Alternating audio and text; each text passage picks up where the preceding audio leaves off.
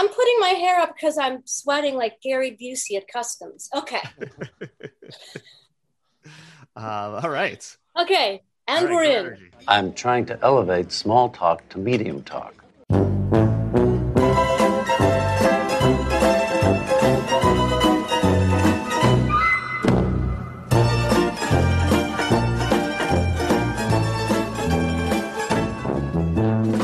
Hi, I'm Alexander Chester, and I'd sing to you, happy birthday to you, but I'm a little self-conscious singing it. It's a stupid song. And I'm Av Sinensky, and Ada, I'm giving you a raise. Oh, now I have two. I'm Vicki Lewis. It's definitely doable, and she has a rash on her pussy. All right, we're going for it at the top. Excellent. Welcome, Vicki. Yeah. Thank you. Welcome back to pretty good, a Curb Your Enthusiasm podcast. We are here today to discuss season 7, episode 9, The Table Read, which originally aired on November 15th, 2009. As you've already heard, we have the very talented Vicki Lewis joining us today. As Av already referenced, you played George's very capable assistant in Seinfeld, and now here you are back on Curb as I think a producer of the show, but line Seinfeld producer. show. Okay.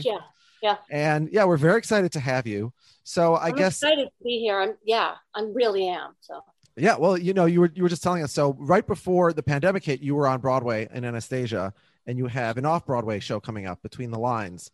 But yes, I was doing Anastasia, and then it closed. It wasn't because of me, Obviously. And then I got cast in this really great new musical called Between the Lines. So that was on March 11th. I came home here to LA. I'm bi-coastal. So I came back to LA to spend time with my husband because we were going to start rehearsal on March 23 and perform all the way through August and hopefully make a Broadway transfer.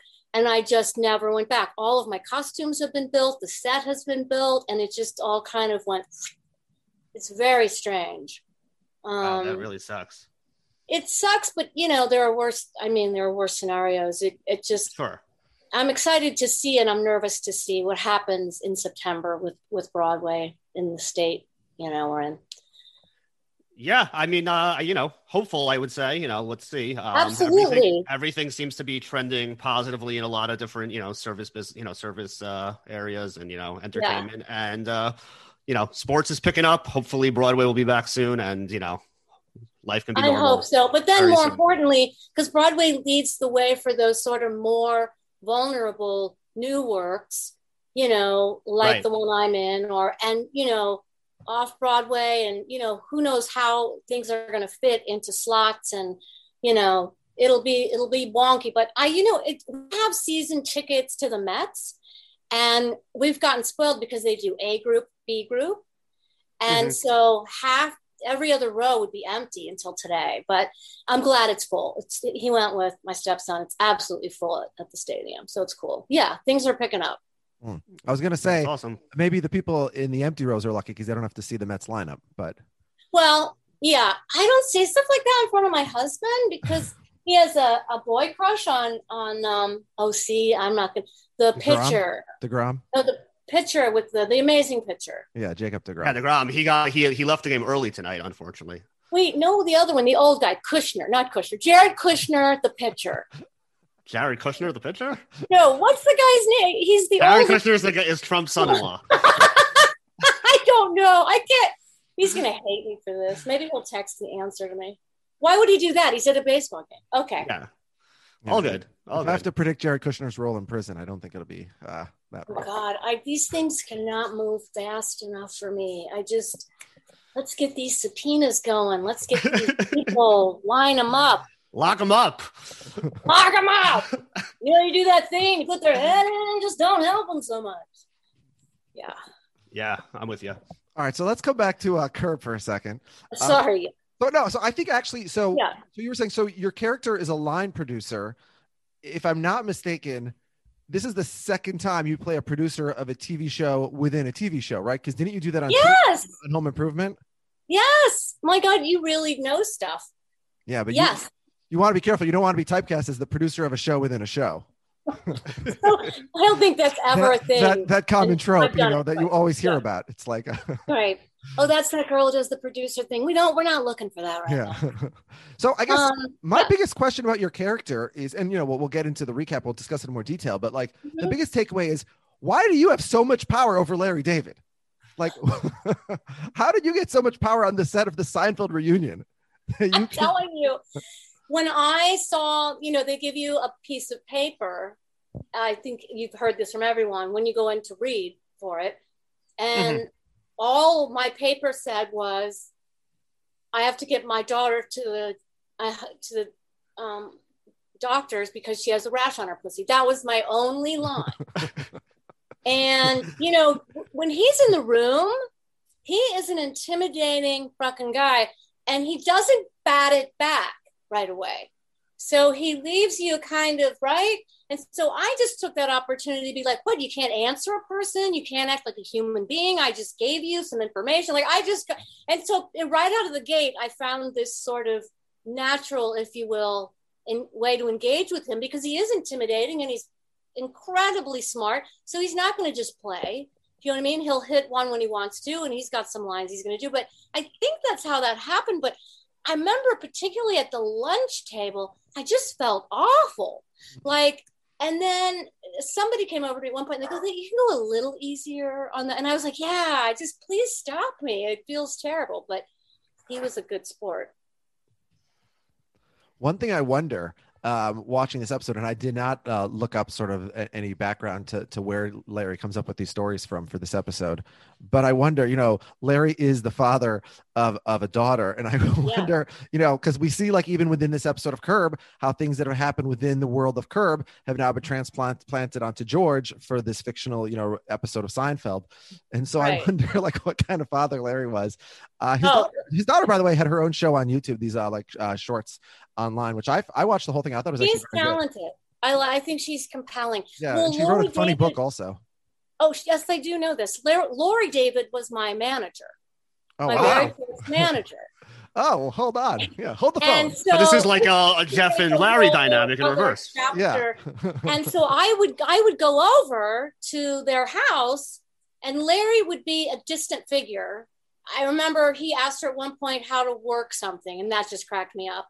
And we would all sort of hang out, but he was his own entity. Why would you want to hang around with Lori Leonard and her young actor clients? Do you know what I mean?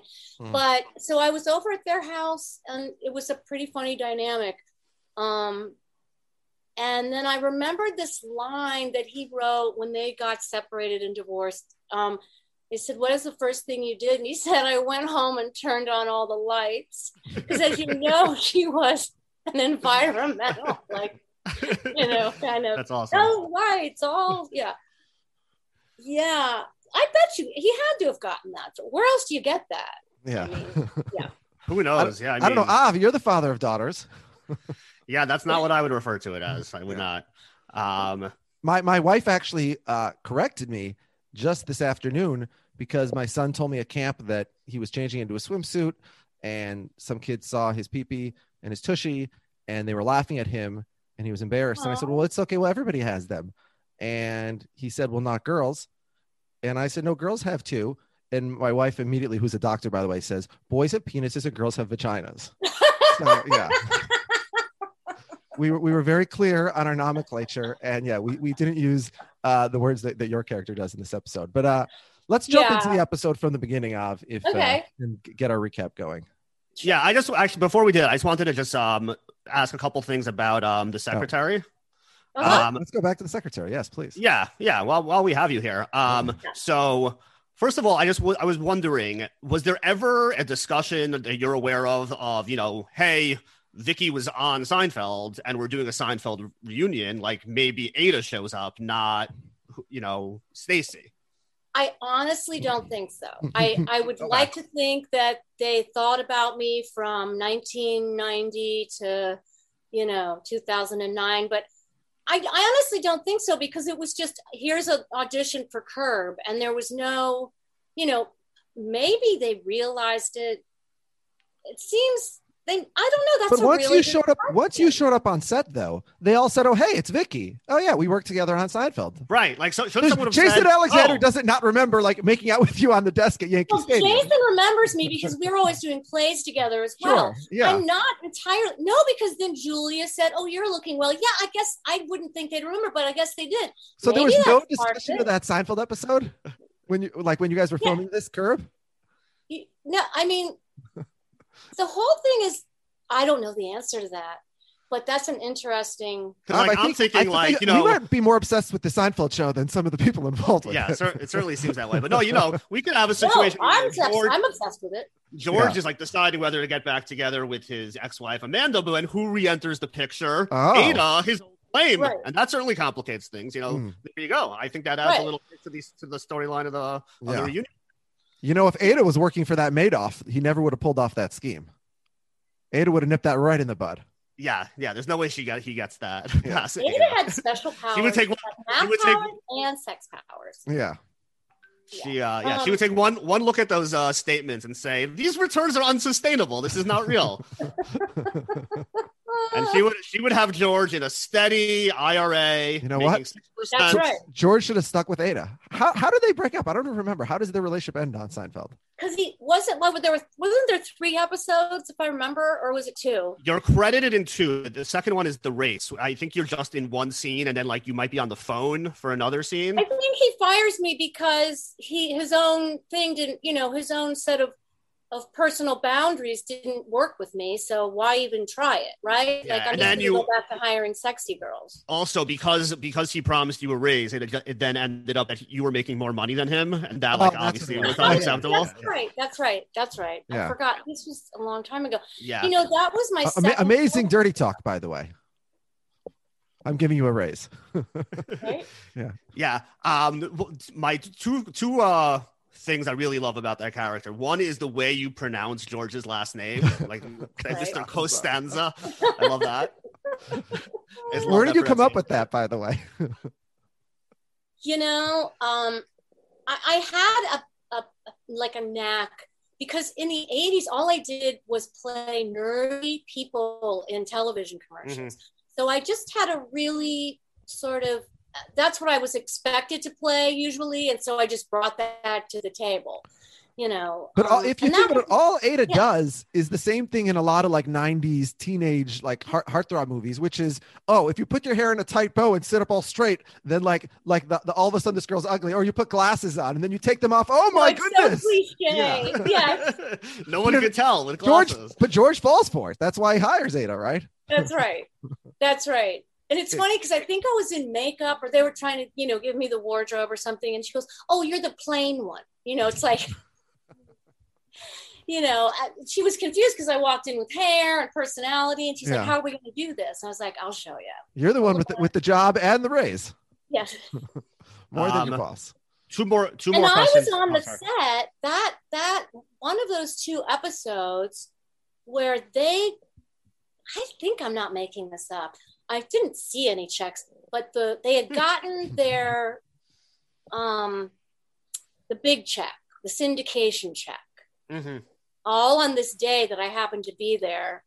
And there were numbers floating around that were like 75 million. Do you know what I mean? And I was like sitting up in those bleacher things where you sit when you're the guest. And I was like, that's fun. This is so happy for everybody. What the hell kind of numbers are those? Well-deserved numbers. Yeah. But yeah. It's a good show. It was a good show for sure. Now that I think about a parallel between your episode and this fictional Seinfeld reunion episode, is that in both of them, George can't stomach the idea of being with a woman who has more money than him or who makes more money than him. Right, because that's the issue that he has in the fictional Seinfeld episode, where he's just marrying her to get his money back because I've never understood. You see polls, and you can tell me as a man what your opinion is. Like you see polls where like large percentages of men say they would not want their wife to make more money than them. I've never why are you against your wife making more money? That's good for you. Make the maximum amount. Yes, I don't. George Costanza is definitely one of those people. Yes, he's also, if you know Jason at all, he thinks he's broke. It's funny. Like in real Jason life. does as well, you're saying. Yeah, he's worried of being broke. He's not at all. Yeah. I wouldn't think so. Yeah, but because we'll do a plan, he'll be like, well, yeah, I don't know. We need to get we can't afford 2 boys in school. And I'm thinking, hey, when he was working, he was spending, baby. Maybe so. I don't know how you spend all that. No, he's got money. He's just got a funny, thing about being broke, which I get. Yeah, which apparently seems like Larry does as well, as we can infer from much of Curb Your Enthusiasm. Okay, I have two more things on the secretary. Number one is in the infamous scene where you and George get at it on the floor of the office. You do this move with a pillow where 1 second like everything is like nothing's happening. You're like, get me a pillow, and then like you're both like screaming in ecstasy. So like, could you please like explain to us this thing with the pillow, because it seems great. It came out of us goofing around. I'm sure it wasn't my idea because I'm not as quick as Jason on my feet. It was probably Jason, or Larry or Jerry. But yeah, I remember us like coming up with it and then like, this is hilarious. We don't even know what it means, but now we can make sense. This is the thing that turns us on. Yeah. So it's kind of like The Move in Seinfeld. It will never know. Yeah. So it's just like The Move. It's forever a secret. Peanut, Daddy's going to be home from the baseball soon, but you have to be quiet. Thank you. That's okay. I have 2 stray dogs that are now my dogs. And one of them is senile and one of them is spoiled. So they might bark at one point and I'll have no choice but to give them KIBBLE. Okay. That's fine. Okay. All right. If I bark, I hope my wife gives me some as well. Okay. So I had a little, I did a little IMD bags, and there are 7 people who appeared in both Seinfeld, the Secretary, and Curb Your Enthusiasm, the table read. And we're going to go back and forth and name them. Yeah. Starting with you, Vicky. Somebody who appeared in both. Was Soup Nazi there? Soup Nazi was not there. I thought I saw him there. No, but in your episode of both, obviously. No, that's what of Seinfeld or of Curb? Both. In both the Secretary and the table read. So the episode of Seinfeld you were on and the episode of Curb that you were on had 7 people in common. Wasn't So Vicky, I think you go first. You can name yourself. We'll let you do that. Thank you for that. So you're number one. Vicky Lewis. Vicky Lewis. Who do you have? Well, I'm looking at the list, so. Oh, fine. Oh, I'll with George. Jason Alexander. Jason Alexander is in both. Oh my God, that's so obvious. I think. Yeah. That's you were overthinking it a little. Oh, so it's the whole cast of Seinfeld. Are those? But there were other. But only 7. But only 7 of them, or 6 of them. Okay, so fine. So the easy ones are Vicky Lewis, Michael Richards, Julie Louis-Dreyfus, Jason Alexander, Jerry Seinfeld, and then there are 2 more actors who appeared in both. Is Estelle Harris in both? Estelle Harris is not. Okay. She's not in the Secretary. Is it Big Dave? It is not. Okay. No. It must be Wayne Knight then. Wayne Knight is not. Good guess, really? But not. Wow. I swear I saw a Soup Nazi there. Please investigate. Let's see. Interesting. I don't want to cheat. I'm not going to look it up, but there's the dogs. All right, I could give it to you. One is Stephen Heitner, Banya. Banya's in both. Episode? Yeah, okay. We'll see him later today. Wait, I know who that is. Okay, I just got mixed up because I'm old. That's all good. Okay. And then the last one is a little bit off the board, but gettable, is Larry David, because this was obviously a Yankee Stadium storyline. Tricky. Well done. Well done. Episode. So we have not only the core 4, but the core 5 plus Vicky in this episode, and Banya tags along as well. Yeah. Right. All right, so that takes us to the table read. Just a quick housekeeping note before we jump in. We will be doing some sort of bonus episode after we finish season 7, in which we will cover the reunion episode as its own thing, as opposed to as part of this episode. So we're going to kind of yada yada over the actual Seinfeld reunion stuff as we get to it in the episode rundown. We'll eventually get to it for listeners. So just you'll see that in a couple episodes from now. Okay, great. Okay.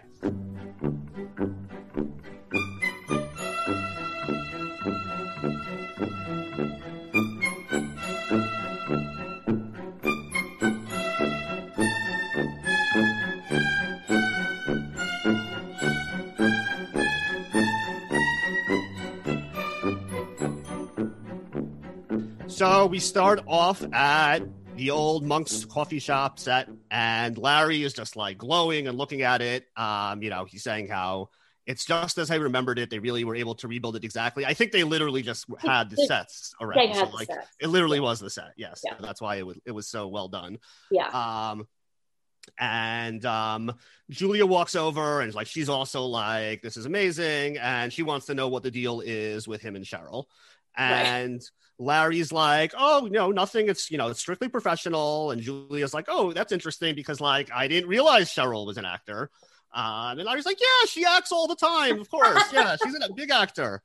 And Cheryl's like, oh, okay, like, is there anything that you could tell me that she's worked on? He's like, oh, no, I don't remember. I don't know. Now, we do know that she got the offer for the vagina monologues a few seasons ago. Right. He could have said that. But I mean, what has she done other than that? Because her husband doesn't know. I mean, not a great husband, obviously. But she must have done something to get the vagina monologues, right?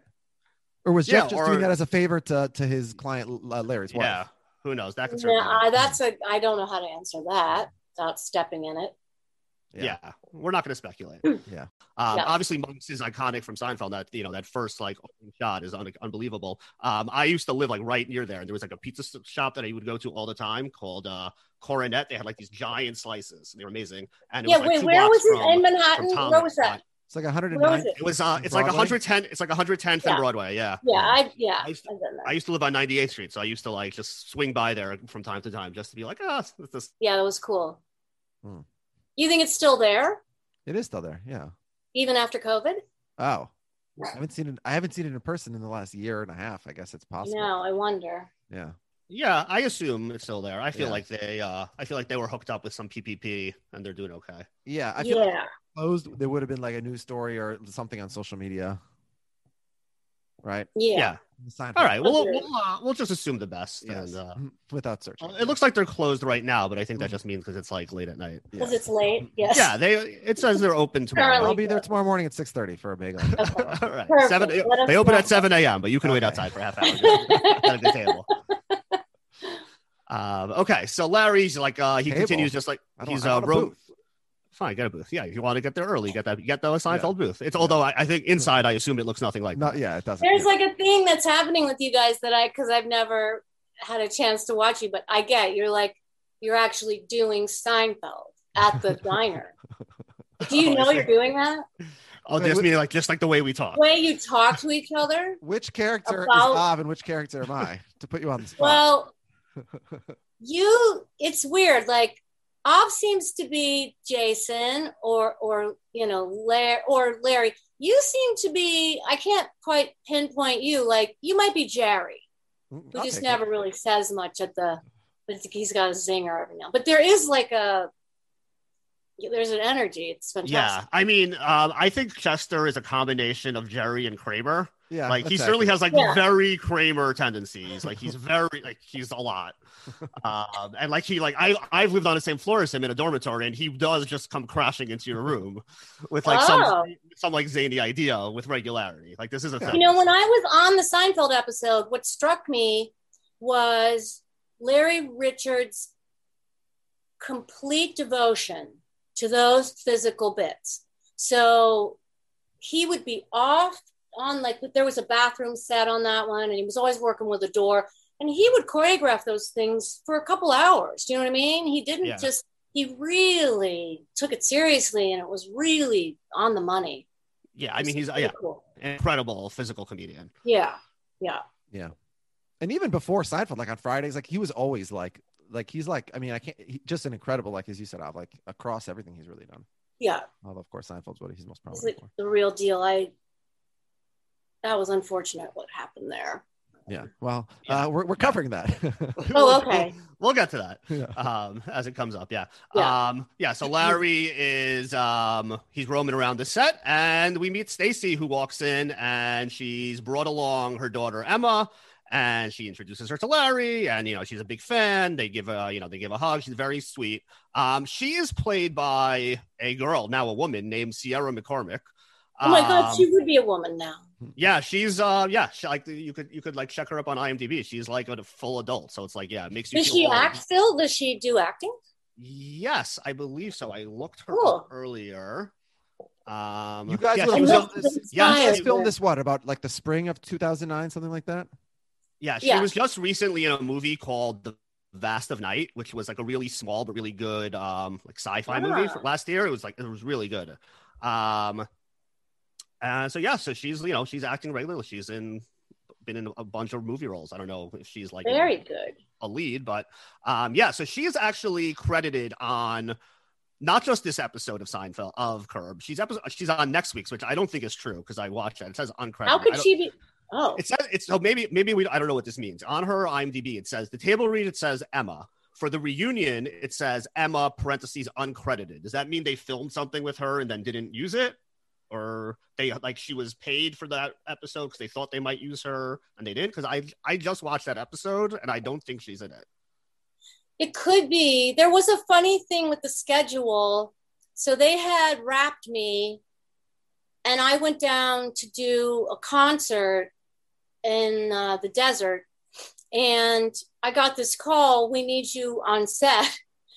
And it was their bad, you know what I mean? And they're like, where are you? And I said, well, I'm not in town even, in, Palm Desert doing a concert for aid relief. And so they go, okay, no problem. Larry's going to send the plane for you. And it became this the whole cast was like, Larry's sending a plane for you. So literally this plane shows up and it flies me back into town and we do that second scene in the office and then they fly me back down to where I was doing the show. It was kind of cool. Yeah. Wow. Yeah. So I'm seeing now it means that they are not on screen. So for some reason they're credited for the episode, even though they weren't in it. So I don't know what that means. Right. So she was also credited on the Bat Mitzvah, which also doesn't make any sense. Is she related to, no. Does she do background sometimes on it?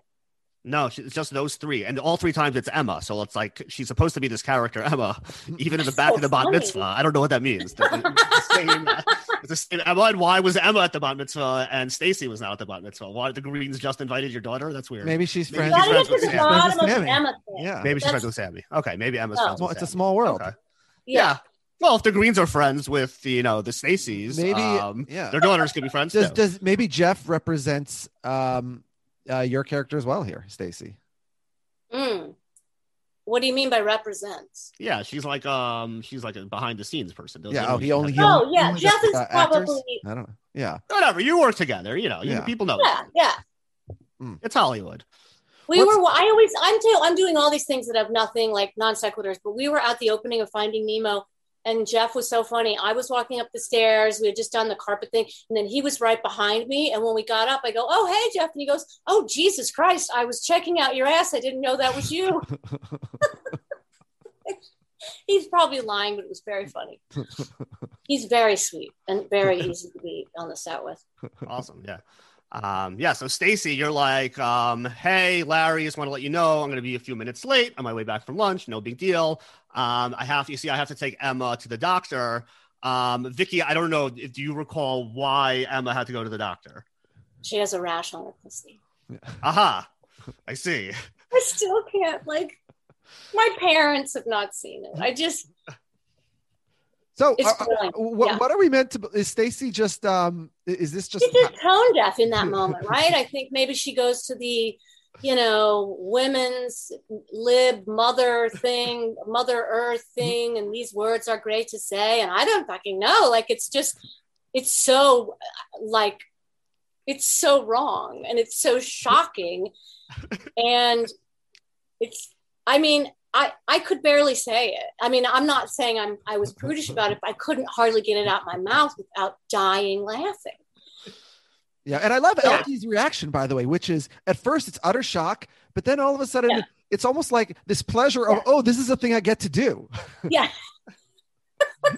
It's like Larry loves to find an excuse to have something that someone else does socially unacceptable. He's like, oh, they've cooled the water for me. Right, like Stacy created a permission structure for Larry to now just go around. I think he respected her a little bit more in that moment, even all right. For sure, yeah. Yeah. Yeah, he's just like so completely nonplussed. The media reaction is great. No. I was wondering maybe Stacey is a little aware and she's maybe even toned it down a bit for the workplace. And she gets even more vulgar in casual situations. Well,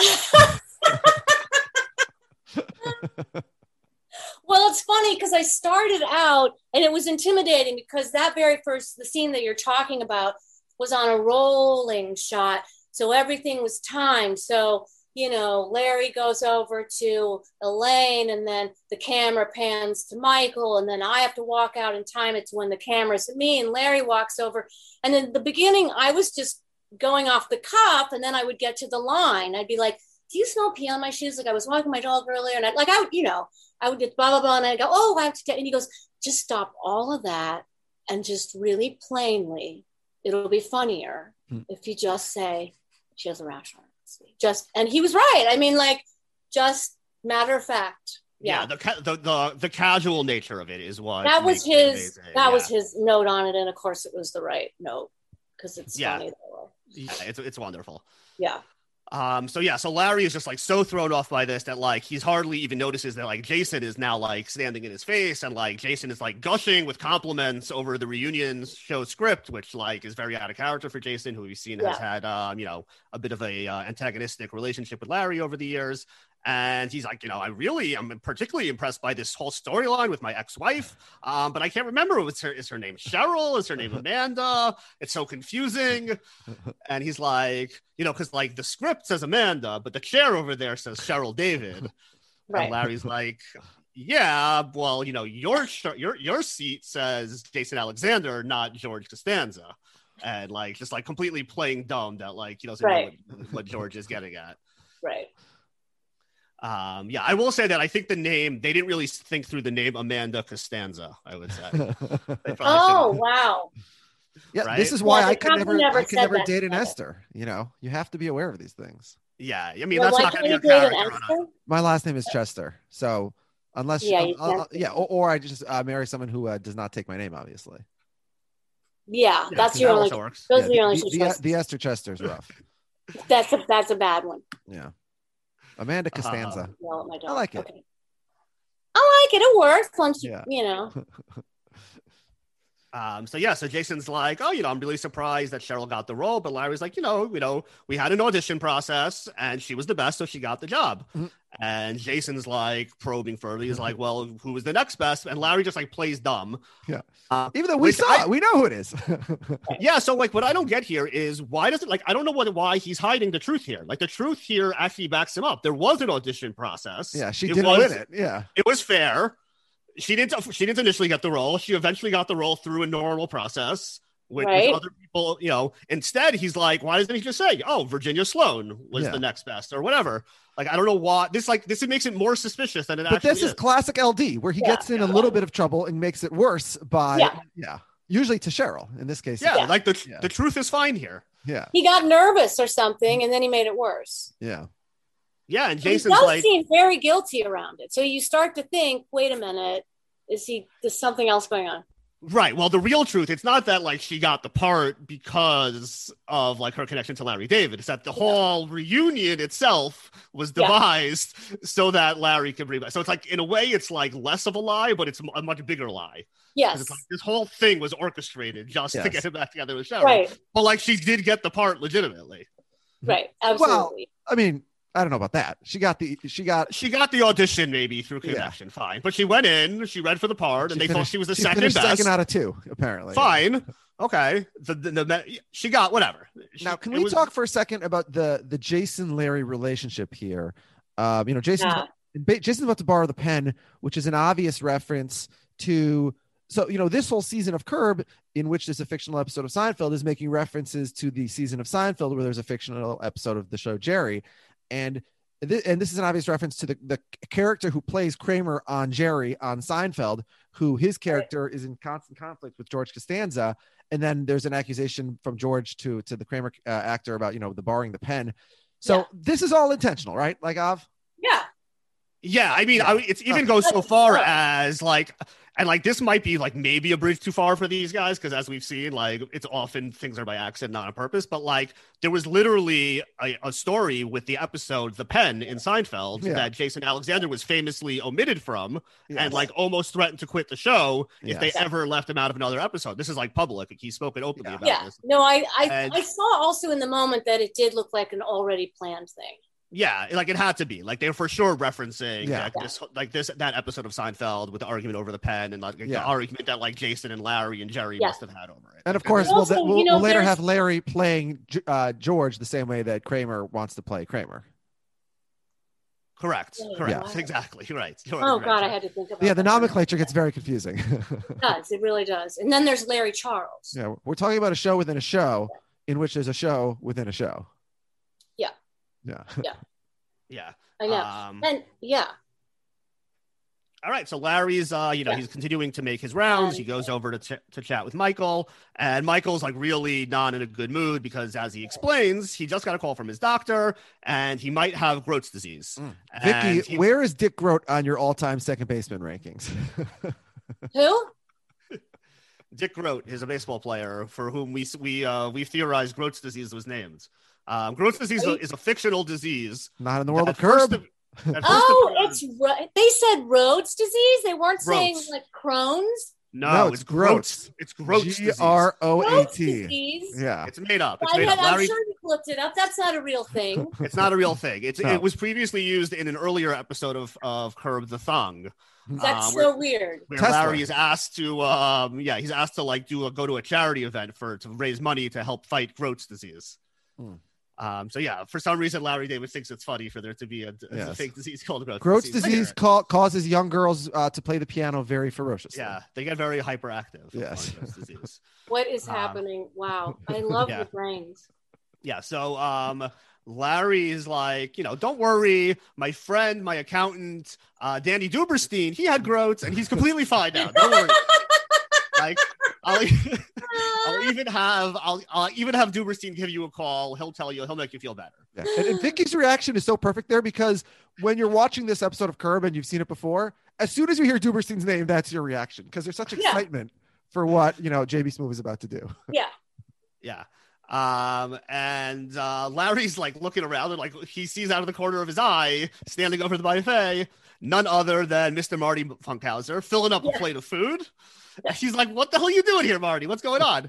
He's like, "Oh, I came to support you today. You got to support." Marty is always where he's never been invited to. Like he just finds out he's kind of a bit of a stalker for Larry. I mean, Vicky, tell us what is like the security system on the set of a Curb or a Seinfeld in real life that somebody can just get on set because they say they're friends with Larry David. Oh no, you can't do that. You can't do that because that was my plan. Yeah, like your name needs to be on a list, I assume. Your name, has to be on a list, and then they check your ID with the guard guy. Now, if you're working somewhere like Gower in the 90s, you could do just about anything. But now I think it'd be kind of impossible. But you must know a gazillion people, so you could get on any set. Yeah, I had written my notes. How did he even get in? Yeah, how did he get in? I mean, Marty Funkhauser just like walking onto the set. I think that I have a concern about the size of the security opening on the set. Yeah. So Larry's like, "No, it's not a social event." Jerry is gonna be very upset if he sees you here. Like he's playing the Jerry card. I love that. Like you don't want Jerry Seinfeld mad at you. He's a very big celebrity. Yeah. Like you're friends with me. I'm an idiot that you're friends with. I'm a schmuck. You want Jerry Seinfeld to be mad at you? Like okay. So have we ever talked? So Marty Funkhauser on the show, right? Who's being played by Super Dave or Bob Einstein or but. What is the character Funkhauser? We know he goes to London for work sometimes. What does he actually do? I think that's enigmatic on purpose, isn't it? He doesn't work in the industry though. His connection to the industry is like through Larry and Jeff, basically. Yeah. I don't know, but it's just this thing. Whenever you see him, it's going to annoy Larry. And the way that Funkhauser talks and the way that Larry talks, I mean, it's just so funny. Yeah. I would say that given how Larry has treated Funkhauser's departed family members, he has a right to try and annoy Larry a little bit more to even the score. Yeah, he's got some more game there. Yeah.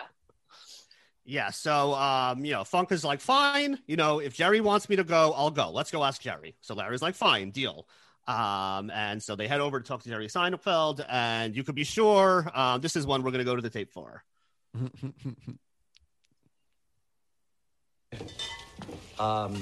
This friend of mine showed up. I didn't invite him. He shouldn't be here. I don't care. It doesn't bother me. But he's not supposed, we don't let outsiders in for a read-through. He's not supposed to be here. He's a friend of yours, right? Well, yeah, but Yeah, I didn't invite him to the read-through, and we have a policy. Policy? What kind of policy? Yeah, we have a policy. I never saw a policy. It's an unwritten policy. Oh, the unwritten policy. Yeah. I don't want to stand in the way. No, stand in the way. I want you to stand in the way. I couldn't. Do it. Stand in the way. I would feel horrible. No, don't. Jerry, Marty Funkhauser. Hey, Marty, how you doing? How you doing? Good. Want to hear a joke? He no, doesn't want to not hear a really. joke. We have a read-through. Yeah, we Let got me to. just get right to it. A woman's very afraid of the size of her opening. What is she afraid of? The size of her opening. So she goes to her mother. She says, what am I going to do? I'm so big down there. When I marry Harry, he's going to divorce me. Her mother says, don't worry, sweetheart. It runs in the family. Do what I did when I married your father. Go to the market, get some raw liver, put it in there. He'll never know the difference. Oh, my God. So she does. They have 8 hours of sex after their Larry's marriage. face. She wakes up at 10 o'clock. He's gone. But there's a note on her pillow. It says, my darling Harriet, to think that I waited a year to consummate our love relationship makes my heart beat so loud I'm surprised it didn't wake you up. The only reason I'm not here now, darling, is I'm at work to make enough money to buy you a house, a picket fence, we'll have dogs and children. Oh, this is not so bad. Oh, yeah, this is great. Will you finish the fucking joke already? When the 5 o'clock dinner bell rings, I will be home like the winged gossamer of your love in your arms, your loving husband.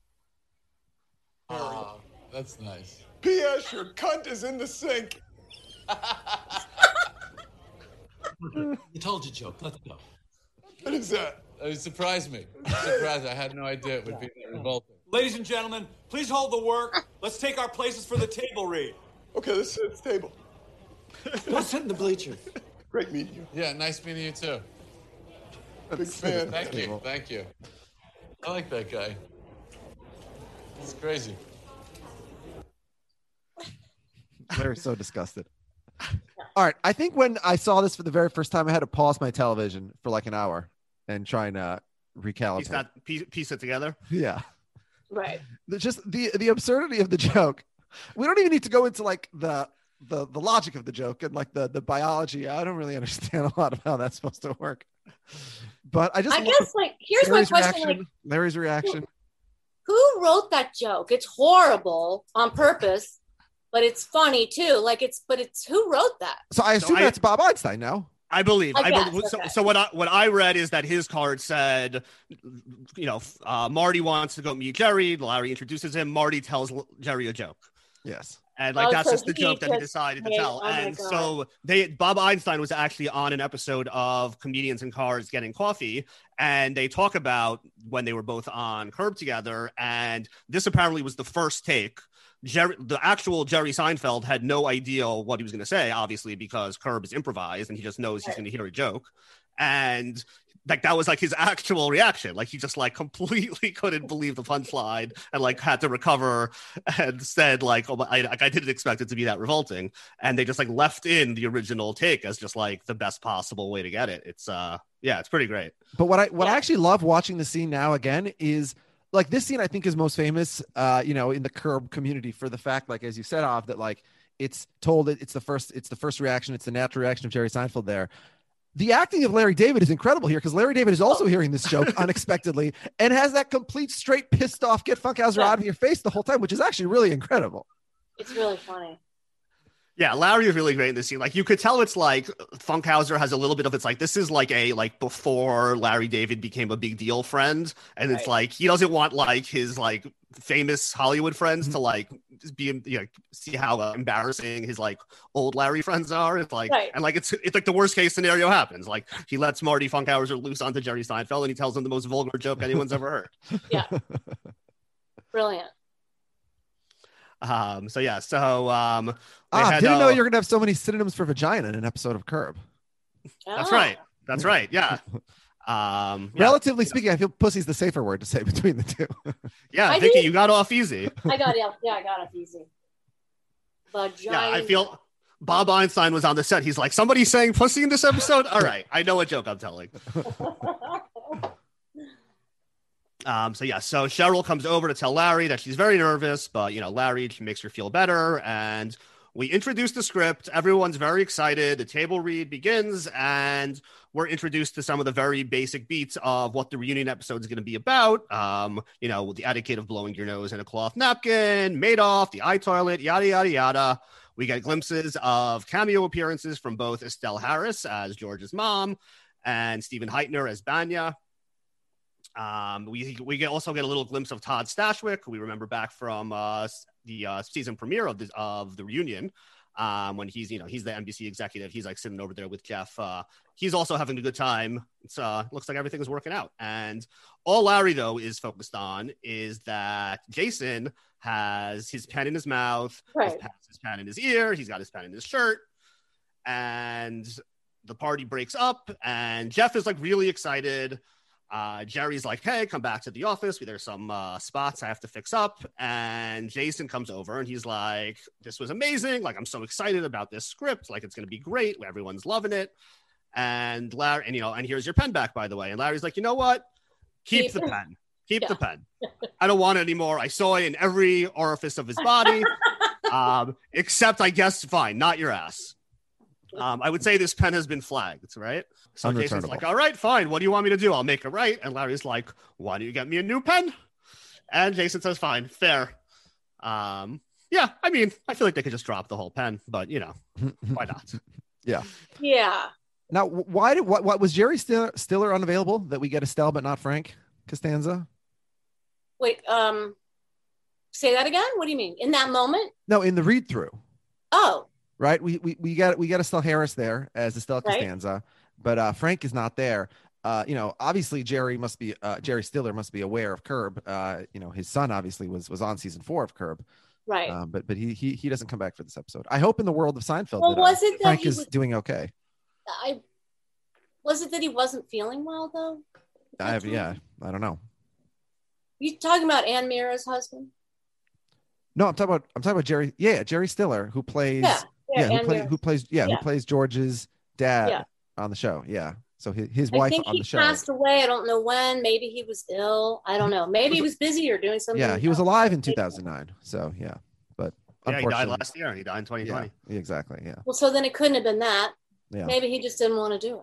Or, it's possible they didn't put too much thought into which, like, random faces they were going to show for 2 seconds. It was like whoever was around that happened to be on the set, at the lot that day. They're like, oh, hey, come be in the reunion.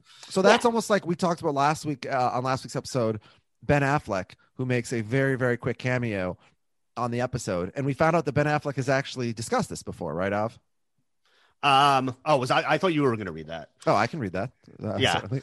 Yeah, we got somebody pointed us on Twitter this week. We were wondering I don't know, Vicky, if you were familiar with last week's episode. There's a point where Larry's in a Banana Republic, I think, and the fire alarm goes off, and like they tell everyone to go outside, and like as everyone's going outside, you see one of the customers that's like randomly walking out is Ben Affleck. And we were like, you see him on screen for 1 second. He says nothing. He doesn't even look at the camera. He's just like, he's basically an extra. Yeah. And he must have been in the neighborhood. Yeah, so that's exactly what happened. That's what it was. But the debate that Av and I were having is we keep track on the show of 2 clubs. We call the first club the Ted Danson Club, and that's people who come on Curb and play themselves, right? The way that Ted Danson does, and those are people who are more famous than Ted Danson was. Or similar, or as famous, or similar in the ballpark of Ted Danson. And then we have the opposite extreme. We have the Richard Lewis Club, which is people who come on and play themselves but are less famous than Richard Lewis. And then we have a third category, which are the most famous people to come on the show but play a character not themselves. So Dustin Hoffman, for example. And so our question, Ricky Lewis, is Ben Affleck playing himself in the store, or is Ben Affleck playing an unnamed character, probably named Ben because everyone has the first names on the show, who just happens to be shopping but is not the famous actor? So we got some information, which is Ben Affleck was being interviewed on MTV. He said he was driving around and saw they were shooting something. He rolled down his window and asked what they were shooting. He found out they were shooting Curb. Larry David said, just run out of the store. So Ben Affleck comes into the store In real life, Ben Affleck then rushes out of the store because his car was parked in a red zone and he didn't want to get a ticket. That's amazing. Ben Affleck is running out not because of the fire alarm, but because he doesn't want to get a $50 parking ticket. Yeah. Brilliant. And so we conclude, Av and I think we discussed this offline, that Ben Affleck is playing himself, the actor Ben Affleck, who just happens to stop at the same place. Yeah, he's himself. Yes. He's not a character. Yes. There's no way he's a character. So that means Ben Affleck, welcome to the Ted Danson Club. Yep. Yes, I believe so. Do they acknowledge each other? Does Jerry? No, nothing. Oh. It goes by so quickly that I assume, pre-internet, 90%. Like when we watch this live, I'm sure at most people are like, wait, what did I just see? But yeah, nobody really, it's not even a thing you would pick up. But now you can freeze and pause and study. So, yeah. Okay. Before we jump scene, Vicky, do you have a specific time you need to stop? Oh. I have no life. No. Okay. All right. So we I don't have to rush to like an 11. No, don't rush. No. It's all good. All right. Just want to make sure. I want to be respectful of your time. Okay, great. Totally are. Okay. Thanks a lot. Okay. Okay. So we head over for some lunch at L'Arme Restaurant, Larry and Jeff. And the maitre d' greets Larry very warmly, and he tells him, I'm giving you the best waiter and the best table. And we see that they did a little, greasing with, their hands meet for a second. And Jeff he's like, what's going on here? What's with the special treatment? And Larry explains, I give him a 20 every time. And, he hooks me up with good service. Now, Larry used to complain to Cheryl that he didn't know how to do this. Yeah. Really? But all of a sudden he does it very smoothly. Yeah. Maybe if he was so smooth, he would have kept Cheryl. I would say $20 is way too little for this to be that effective at what seems like a very fancy restaurant. $20? Sure. I'm like, I'll pay $20 to get the best table in the restaurant and amazing service. Yeah. That's fine. Yeah. That's a good deal. Lunch is probably going to cost them $200 there. So plus 20. Great. Yeah. But if you're also getting it at the newsstand, right. It adds up more quickly. Yeah. Fair. So Larry has a text and it's Stacy's daughter. And she's like, what, Emma? And she wants to know, did you have fun at the table read? And Larry's like, okay, this is weird. Yeah, the table read went great.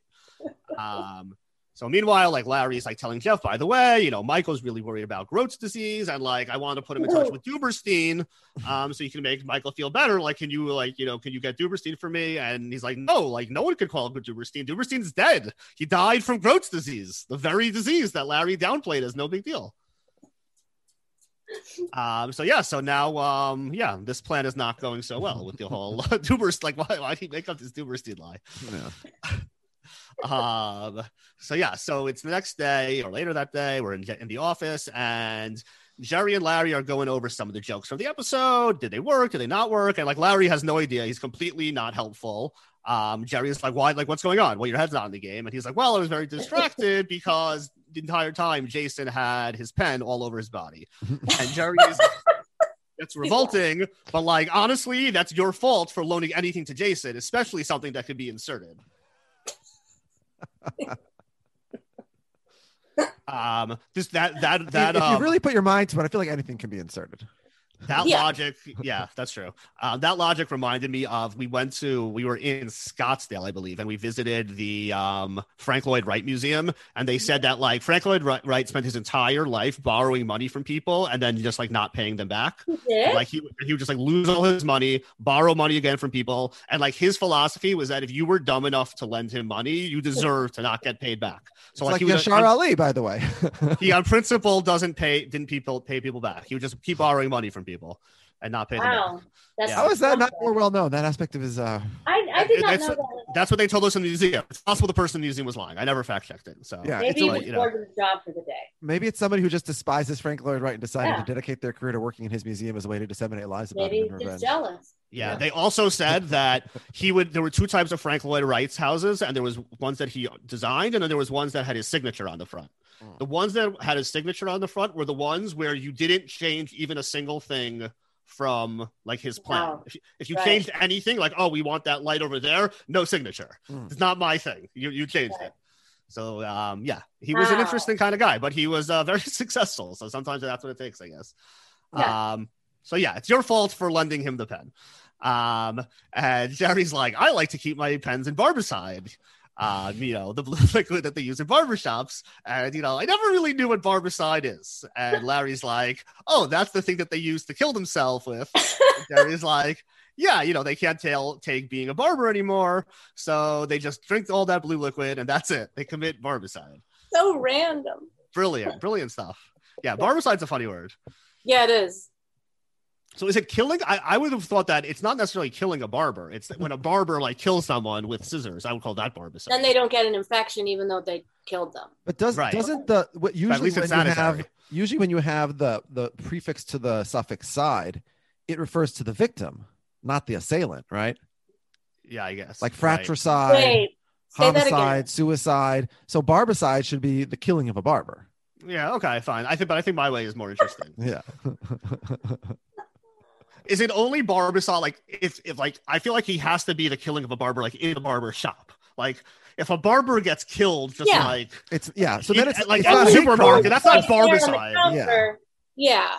Yeah, happen in the barber shop. Barbering tools need to be involved, I think, in some way. The fact that hands. Yeah. Yes, the barber needs to be relevant to his murder for it to be a barbicide.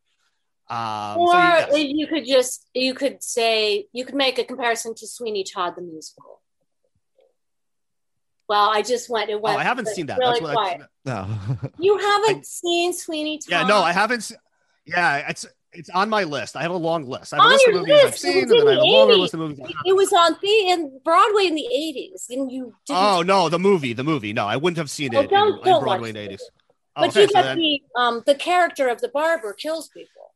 Yeah. That's what he does. They have this whole plan, and then he goes and then the something of something street, right? The demon of there's a subtitle. Demon of Fleet Street. Yes. The Fleet Street. Yeah. Okay, so so I'm not going to probably transport to the 1980s and see it on Broadway.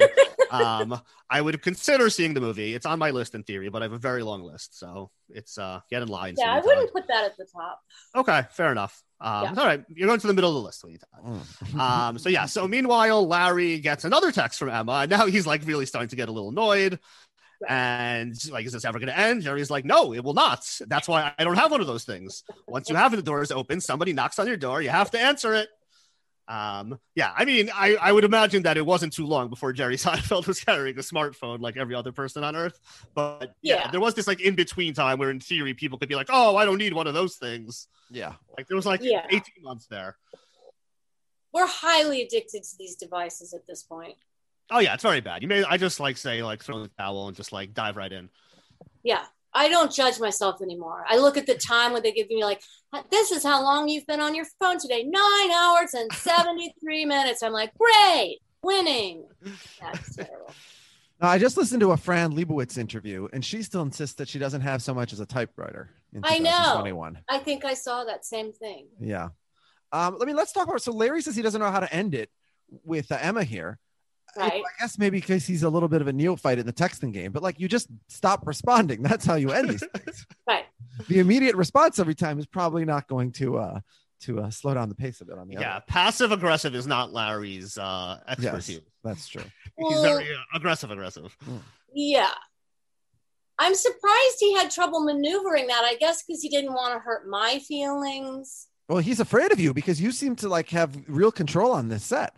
I know our history. I felt like we went back way further than any table read episode could include, right? There seemed like there was a history there of a something that happened between us. And then we're now comfortable enough that now I can be contentious with him and he's fine with it.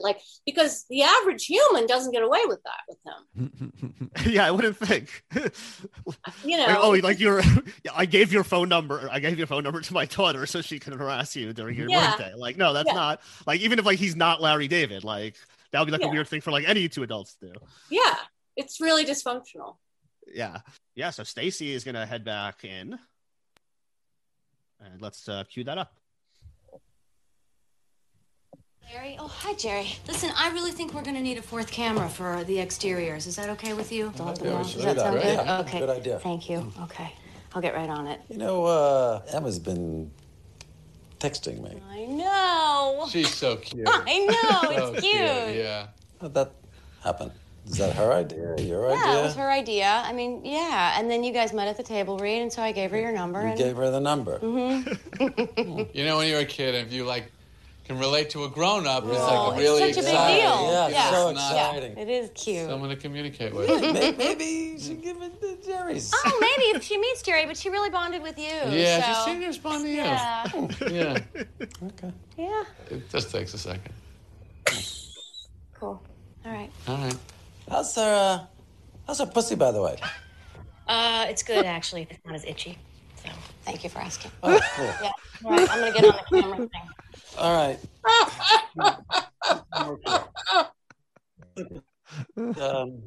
We cut the restaurant scene. Make me laugh. Oh my! There's so much going for that scene, like the whole like little back and forth, like Jerry and Larry just like playing their own game, like around Vicky is like so funny. Like Jerry's just like completely egging it on, like totally throwing Larry under the bus. Yeah. Maybe give her Jerry's phone number. And I don't think, because I went to leave, and I don't think I knew he was going to ask me about the pussy again. Oh. I'm not sure. I thought that he was going to do that. Yeah. That Jerry's reaction there at the end is just priceless. It's so good. It's almost like, Larry comes up with a way to beat Jerry in his argument. Yeah. Because they're sort of having this dispute, and he's like, wow, I'm going to turn it around on him here. But I don't even think he does, because I think that Larry thinks that, as you said, he's gotten the permission from Emma's mother, and so now this is totally acceptable, because he'll say it at the end of the episode, to the doctor. This is just what he calls it now in public. This is now a normal way of speaking. Yeah, so I think this also taps into like something I've said about Larry. I think you agree that like sometimes it's like Larry David sees somebody out in the world doing like a Larry David thing, like that like eats away at him. So like that he sees that like Stacy's just like walking around saying pussy at work, and he's like, why am I not doing that? Like, why is she allowed to do that? Like, I get in trouble when I say things. Like, what's going on here? And he's just like, no, I'm doing it too. Like he doesn't begrudge somebody else out there being able to like violate a social norm and get away with it when like he wouldn't get away with it. Yeah, that's right. Yeah, he has to immediately take ownership of it. Yeah, so we're back to the table read, and we'll get a few more storylines. Jerry potentially the father of Elaine's child. We dip into the Monina Carpool Lane storyline that we had back in the Carpool Lane episode of Curb. And of course, we get a nice little, for old time's sake, hello Newman, hello Jerry exchange between Jerry and Wayne Knight, during which Jerry completely breaks, as he was known to do on the set in real life, I believe, all the time. And it also, this scene is just an excuse to get Newman in there, because Newman comes to tell Jerry that George's app once didn't work for him. Right? Like, why is this a conversation that needs to happen? Because he's an iconic character. Exactly. Yeah. That right. I'm sure. I knew that Vanya was in it, but I thought he was the soup Nazi. It's so terrible. Oh, okay. So, he played another, iconic character. Yeah. Now, can we talk about this? The girl who playing Monina, a lot more stayed than the actual Monina was. Wait, what? I'm lost. So in the episode, Kramer, in the Seinfeld episode that we were watching, Kramer has Monina, this prostitute, come to sit in the carpool lane so he can get to the game faster, which is a thing that Larry did for real in Curb, but with a prostitute whose name was Monina, but she was much more flamboyant. Now, I guess this is just a walkthrough, and maybe Monina's not in a costume yet. You're talking about the gorgeous girl but she was kind of low key. Yeah, she's very low key in Seinfeld. Whereas in comparison to the Curb episode, it was this character played by Kim Whitley that was just like a huge, like larger than life, like digging for diamonds presence. Yeah, so it's like it's obviously doesn't necessarily line up character wise, but the storyline I think is more what they're going for. And it's like I think funny that it's like even the Kramer storylines here are really still Larry's. Larry's story. That's like the whole show. It's like not even just George is Larry. Like they're all Larry. Yeah, right. It was a Jerry has like very little influence, it seems.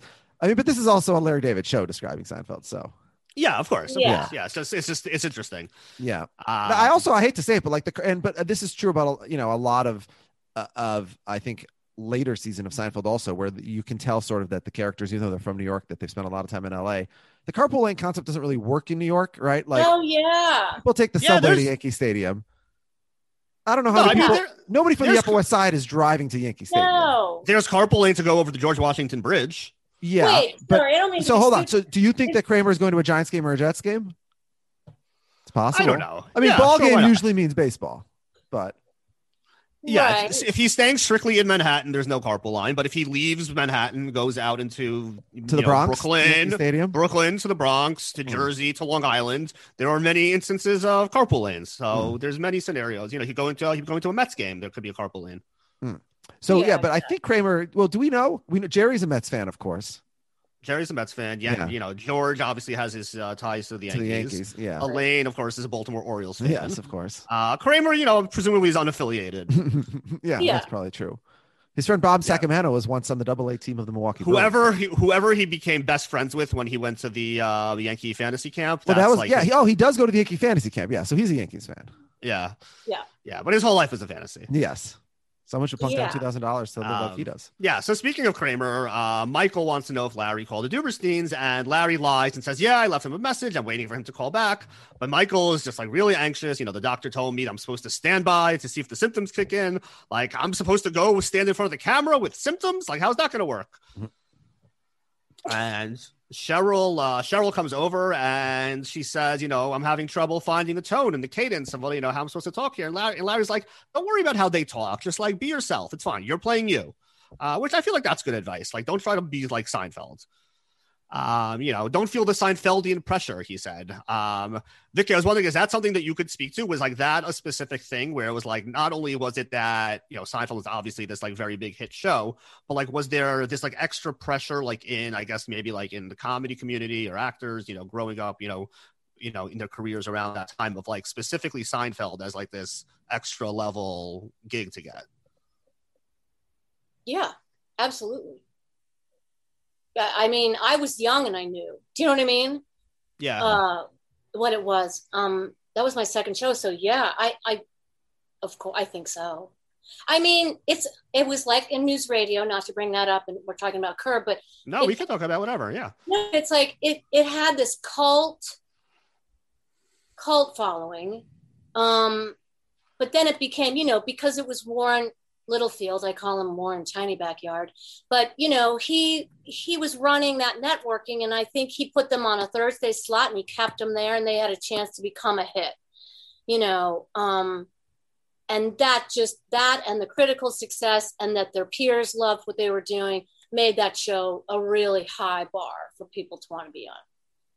Yeah, I mean, by the time you're on the show, season 6, it's literally the number one rated show on absolutely. TV. So, like, it's not, it's, you know, far beyond being this, like, you know, inside baseball thing of Seinfeld. But, it's still just like that, you know, I thought that was just really interesting that they raised that concept of the Seinfeldian pressure, which I'm sure was probably like. No, I mean, I felt it. You know, I was intimidated by all the characters because I had watched them on television for so many years, but I'd never seen them in person, so I didn't know how to engage with them. They were all very sweet, you know, but and you were on news radio after Seinfeld, right? Yeah, it's like your IMDb page is like super interesting because it's like you're in like a bunch of TV, you know, stretching over like a 10-year period where you're like an episode, 2 episodes, and then you're on 2 episodes of Seinfeld in 1995, and then like later that year or the next year, your premiere as Beth on news radio where you have a 94 episode run. Yeah, so that's incredible. I just actually had a news radio conversation with somebody today because we were talking about like the cast of that show is really like such an incredible cast, and like the core, whatever, 7 or 8 of you that were on there. And I mean, like Stephen Root now still is like doing like incredible things. Joe Rogan has the biggest podcast in the universe. It's just like, obviously, you know, Phil Hartman, who knows, you know, what amazing things he might've been up to, but just, it really is such an incredible show. Like such an incredible cast. Like there were so many of these shows. I mean, let me ask you a question, Av. Did you identify with a network when you were a kid, sort of the way like you identify with like a sports team? I mean, not as a sports team. Like not to the same level, obviously. Yeah, I mean, like I certainly like watched a ton of NBC shows more than any other network. But I felt like NBC was my team. Like I felt like NBC was my team once Seinfeld came on, and then I started doing news radio. Well, you were actually employed. You were employed by the team. Yeah, I was. Yeah, I loved that team. Yeah, well, that was a great team. Yeah, this is Paul O'Neill telling me that they felt like they remember the Yankees. Like, no, I understand that, but like, right. But I'm saying just as a viewer. Yeah, as a viewer, I would think I was pretty indifferent to what channel the show was on. I was very much like I mean, I watched The Simpsons on Fox, but other than that, I basically exclusively watch shows on NBC. And if there was a sitcom on ABC or CBS, I would sort of look at it like with disdain. I'm like, well, if you were funny enough. No, I did that a bit. And then, they did such a smart thing with Seinfeld. And then when we came along, we became a satellite show. So you could always find us at Tuesdays on NBC until you couldn't, because we were going to try to give an audience to another new show. And they just dinged with it so much that I know it made Paul Sims, furious. But they should have left it in one place. But that's when they started to doubt themselves. Remember, like they had that big run. Are you guys frozen and I'm not? No, no. They had that big. We're listening. Big, the more you know, and right. NBC and all of that, and then you can't hold that that forever. But it started to kind of have some cracks in the armor. Yeah, I mean, and then like the whole cable thing happened and streaming. Well, and, that's a whole other. Yeah. So it's like it wasn't long for this world either way. No, it wasn't. And people talk about like they're doing redos of like all these shows that were hits on NBC in the 30s. I mean, in the 30s, in the 90s. And, it makes me even more sad that Phil Hartman isn't here, because maybe we could have had a shot at that. It would have been such a great feeling to get everyone back together. Yeah, I'm sure. Yeah. Well, that took a sad turn all of a sudden. Oh, well, excuse me. I just need a moment alone. Yeah. Yeah. So Jason comes over also as well, and he gives Larry, he's like, here's a new pen, and Larry's like, no, what is this? Like, this is not the same pen that I owed you. Like, this is not replacing the pen. You just like gave me some other pen. Like, the saying is an eye for an eye, not an eye for a lesser eye or an eye that doesn't see as well. And Jason's like, no, using your metaphor, they both see exactly the same, i.e., they both write in blue ink. Same eye. This is your pen. So much thinking to minutia. Yeah, Vicky, whose team are you on? Your team Jason here or team Larry? Who's right about Larry? Yeah, I mean, like, I don't think there's a team Jason. Well, so like Jason's argument is like it's obviously ridiculous. Like, oh, this is blue. Like, that's not the same pen. But no. But also Larry, the fact that he put it in his mouth. Yeah, Jason's meta argument is you're worth $400 million. Who gives a shit about a pen? Right. But everybody that knows Larry knows he has like a germ thing. Yeah, but I'm definitely on Team Larry here. By the letter of the law, Jason is making a broader point about Larry's personality, and that may or may not be so. But in this specific context, you owe him the pen that you chewed on. Well, but I would say like it's a pen, so like you owe him a pen of like similar caliber. Like you don't owe him like the exact pen. Yeah, but if it's a $20 pen, you can't give him a Bic. Right, exactly. Yeah. You should get it like a similar pen. Like you don't have to go like hunt down the Yeah. Okay. Good.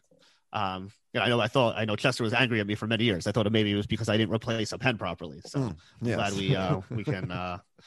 I feel like Jason just went over on the set and grabbed another crappy pen. That's what I feel like. Yeah, probably. Well, what they don't acknowledge is sort of the aspect of like, oh, what do you like if you insult a waiter, they're going to spit in your food. Like, I'm assuming that pen number 2 has been in every orifice on Jason's body, including the anus. Oh, yeah, for sure. Yeah. Including the anus. Yeah. especially the anus. Including the anus, yes. I hope he doesn't have a rash on his anus now.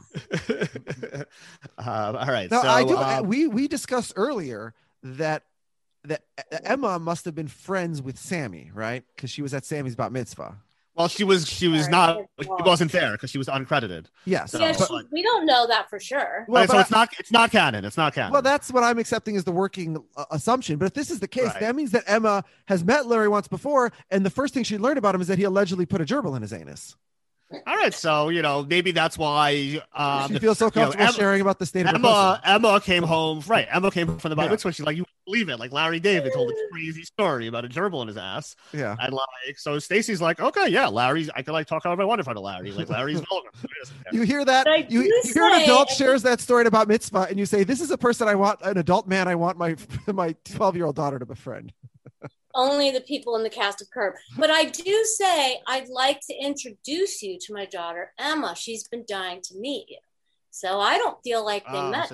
So maybe they didn't meet, but like they were both at the bat mitzvah. And Larry makes a big toast that was very memorable. Yeah. So like she came home and was talking about Larry David, even though they technically haven't met. Like she just saw him make an ass out of himself. Yeah. Emma's uncredited because she gets so intimidated by Larry David at the bat mitzvah that she runs away because he's her hero. There you go. Yeah, that's probably true. And she comes home. She says, "Mom, you got to get a job with Larry David somehow." Yeah. Yeah, so Larry is going to head over to rendezvous with Leon at the newsstand to see if he can come up with an idea for the whole Kramer, Groats, Duberstein love triangle. But before we get to that, I have one other question for you guys. Is Cheryl David on Curb becoming to Jason Alexander what Heidi Swedberg was to Jason Alexander in real life on Seinfeld? Remind me who Heidi. So Heidi Swedberg is the one who plays Susan. Okay. Sorry. Okay. And a little bit. Yeah, and according to what we've read, the cast was not, or Jason in particular, did not enjoy acting with her, and that sort of was part of what explained her rapid demise on the show. Right. And Jason seems to be having a real animosity to his partner, the actress playing his partner in Curb, with Cheryl. And I wonder if that's intentional at all, or if I'm just reading into that. Well, I'll certainly point to the fact that for both of them, the ask of a prenup comes up. Yes. Both Susan and Amanda, I think Amanda demands a prenup. Jason, he suggests a prenup, right? George suggests a prenup, yes, right? And she laughs. She's like, fine, I'll sign a prenup. You have no money. Yeah, exactly. Yeah. So this would be the second time that George marries into money. Yeah, because he almost marries into Susan's and both, many monies. And both blonde, right? I would say. Yep. Yeah. Yeah. Okay. So George has a type. Yes, and Susan and both of them have a dalliance with another woman, right? Susan has a lesbian stage, and Cheryl allegedly took part in a threesome last week. Just last week, she potentially was in a menage a trois. Yeah. But the sexuality of George Costanza brings him back to the other team. That's right. Yeah. That's right. Okay, so we're gonna head over to the newsstand. Larry and Leon plotting thick as thieves. Now hold on. Oh, one more thing before we go into this scene. Larry originally promised Michael that he would have Danny Duberstein call him. Yeah, I was wondering. So they elevate this to an in-person meeting just to make the degree of difficulty higher. Yes, but obviously we're all. Yeah, obviously I'm here for all of this. Well, of course, yes. I want to see Danny Duberstein, JB Smoove. Yeah. Okay, so can we, Chester? Can we head over to the newsstand, please? Let's go to the newsstand. All right, newsstand. Larry, Leon, let's do it. Man, I screwed the whole thing up. Michael thinks that Duberstein beat Groats, and he's expecting to meet him, and Duberstein's dead. And I was thinking. What is it? What the fuck are you thinking about? Well, I had an insane idea that you could present yourself as Duberstein somehow and, just meet him for 2 minutes. And I'd be there too, so you wouldn't even have to talk. You think I can't do this shit? Huh? I'll write that shit up. I'll write that whole shit up. That whole fucking scene you white the fuck up. Seriously? Hey, you seen a fucking black dude act fucking white, hang around you too can many do that? fucking white you people can be and that shit. guy? I'll do this shit, Larry. Let me hear it. I'm all up in that bitch. Hey, how are you doing today? I'm Danny Duberstein. I heard you have Gross disease. See that shit? But what about the name? Duberstein. It's a Jewish name. Fucking tell him I'm an Ethiopian Jew. You know what? You tell him you were adopted by the Jewish family, the Duberstein. Well, fucking adopted by... You got bar mitzvah. Bar mitzvah and all that shit. Yeah. Say that again? Bar mitzvah. It's not bar mitzvah. Bar mitzvah. Bar mitzvah. Bar mitzvah. Fud. Bar mitzvah. If we're going to do this, you better learn how to pronounce this. That's what he's mad at. I did a little digging on the interwebs, and I think I did track down some bar misfits. I love that the whole scene and JB Smoove is just happy to do the white guy thing and lie for him, and then Larry just gets mad because he says bar mitzvah wrong, right? Like it's just like so. Right, like Michael Richards is gonna know the difference. Oh, right. Misfit bars. Oh. I see. Bar misfits. Oh. You could buy vegan protein bar mitzvahs. You can buy them on Amazon. They're low sugar, they're dairy and gluten free. I'm actually on a diet where I might actually be able to eat this right now. Now, you're based in New York. Why is the price of this item in pounds? I don't know. Yeah, I mean, How are you on the British I'm on British Amazon. Listen, you want to get bar misfits? That's where you got to go. Some people doing a lot of that. Some people go to Brooklyn. Some people go to Israel. Yeah. Some people go to London. Yeah. Is that you swimming or no? No, that is Microsoft default picture. Oh yeah, no, not very me. shapely legs. Av does have shapely legs, but thanks for the info. Mm-hmm. So yeah, I like that. Like before Larry even like he's like, so I was wondering, and Leon's like, fucking say it, I'm in. Yeah, like, he's just like down, like he doesn't come care. with guy. He's like whatever it is, you're gonna say I'm down for. It sounds like this is one of those Larry ideas where I always have a good time. Right. Larry David on Curb either has a million friends who we see once and never see again, or when he desperately needs somebody, it's only Jeff or Leon in this scenario. Yeah. He doesn't see anyone else. Yeah. Right. Like he doesn't know anybody who could have like better pulled off being like an old Jewish guy than Leon. Yeah. Like Leon was his number one. He's got several people actually pissed at him and not talking. That's true. To him. Yeah. You have to factor that that's true. Right. Who's available like, for the favors? Yeah, that's true. But like, I suspect that there's like a lot of people who could play old Jewish man in Larry David's life. Oh yeah, I would think so. Funkhauser for one. Yeah. Yeah, but he's already identified himself under his right. own name. He's already been outed. Yeah. And he wasn't his name in is it. all over the street. So you got another Has text. Albert Brooks ever been on Curb? No. Huh, funny. Because so. isn't he the brother? Yeah, he's his brother. Yeah. Yeah. Huh. You were with him in the Nemo's, right? Wasn't he in Nemo too? I did Nemo with him, but I did my very first movie with him called I'll Do Anything. Oh, cool. All right. So you guys go way back. Yeah. He used to turn the sound off in the trailers, the movie trailers. We would sit around a lot. And they had QVC shopping, and he would narrate it. It was so funny. Oh my God. He's very funny. So cool. Yeah, he's a very funny person. Yeah, he is. So he gets another. We heard the ding at the end of that clip of Larry getting another text from Emma, who wants to know, is Jerry funny in real life? And he's like, yes, Jerry Seinfeld is funny in real life. And he's going to pay for his magazine. And it just so happens that the maitre d' from the restaurant is like walking by at that very exact second. And as he like goes over to kind of like give the $20, like they kind of brush hands, and the guy, like, I guess, steals the 20, for lack of a better word. He steals $20 from Larry, as if he's like greasing him at the newsstand. Right. And Larry's like, oh, that guy stole $20 from me. This is crazy. Like, it's like the woman on the horse. He stole $20 from him. Right. Always doodle on your 20s. And then another text comes in. That's right. That's right. Yes, Mr. Chester. Yeah, and that's him, right? Yeah.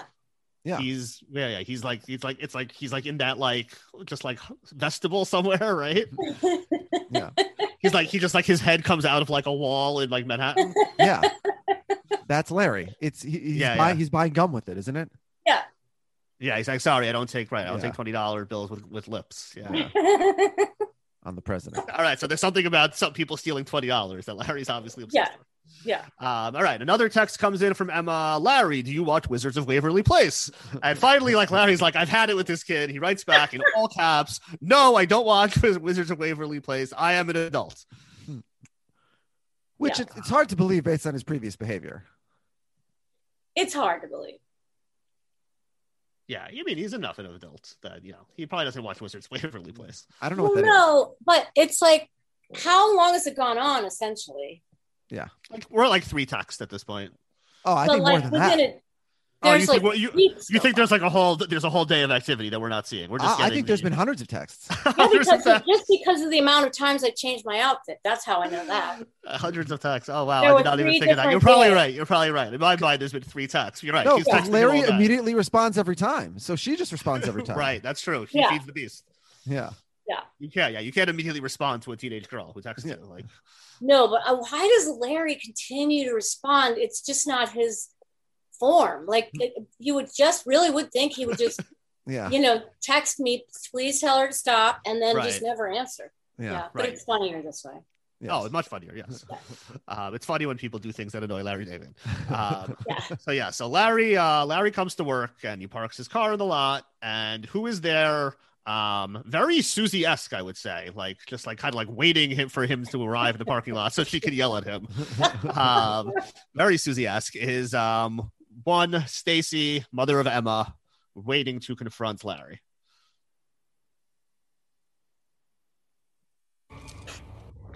Why would you do that, Larry? What? What were you thinking? What are you talking about? Why did you yell at Emma? Yeah, I yelled at Emma. Yes, you did. You texted her with all caps and a lot of exclamation points. That's not yelling. Yes, it is. No, I was being emphatic. I wasn't yelling. What were you thinking? I was thinking maybe I can get her to stop texting me. Larry, I need you to make this right, okay? Okay, I'll make it right. Okay. Right. Why did you do what she said? We're going to lunch at 1 o'clock. I want you to be there. Pretend like it was your idea, okay? You're taking us to lunch. I think it would be really nice if you took her out to lunch. You'll bring her a little present. We have to go to lunch? Yeah, 1 o'clock lunch, okay? Bring we her have a little gift. snack No, not upstairs? a gift, Larry. Some lunch. milk and Thank cookies you. or something? I appreciate it. The control that your character has. I don't know. I know. Unbelievable. Yeah. This woman, she has the audacity to, after she sets her teenage daughter, or not even teenage daughter, like, tween daughter loose on Larry's phone. She's like, why don't you take us out to lunch? And by the way, not her, us. I'm coming to lunch. I know. How does she get any of this leverage? And I'm like, I'm also one of these things is not like the other character. Like, we spend a lot of time doing this during the Seinfeld reunion. Right. Like, Larry doesn't have bigger things to worry about than some kid. And by the way, and the present in all caps. I'm right. I wrote and the present. Just throws that in. I'll also bring a present to this lunch. I love the flex. So you got the power. Yeah, so we head on over for lunch, and the maitre d' greets Larry, and he seats him, and he tries going in for the shake a few times, but there's no money coming, and he's really confused. He's like, Mr. David, is something wrong? And Larry's like, oh, I see what's going on here. Like, you're expecting $20 from me. No, you took $20 from me for no reason yesterday. So that covers today's greasing. We're just going to carry forward. You had a debit. I have a credit, whichever one is right. So now, that's for this, and, we're even. And, Stacy and Emma arrive. Anything else we want to say before we, just a marvelous way to assassinate a relationship by Larry David here. Yeah. I mean, although it's like this maitre d' goes way too far here. It's like, fine, so you didn't get your $20 bribe today. Sure, but that's the only reason for the relationship from Larry's perspective. So why? Okay, but like $20? Yeah, but like as we'll see, like the treatment that Larry gets now, it's like he should still be just like a regular customer at the restaurant. No, now he is a persona non grata. Right. He's basically kicked out of the restaurant now because he didn't pay off the maitre d' one time. He's an arch enemy.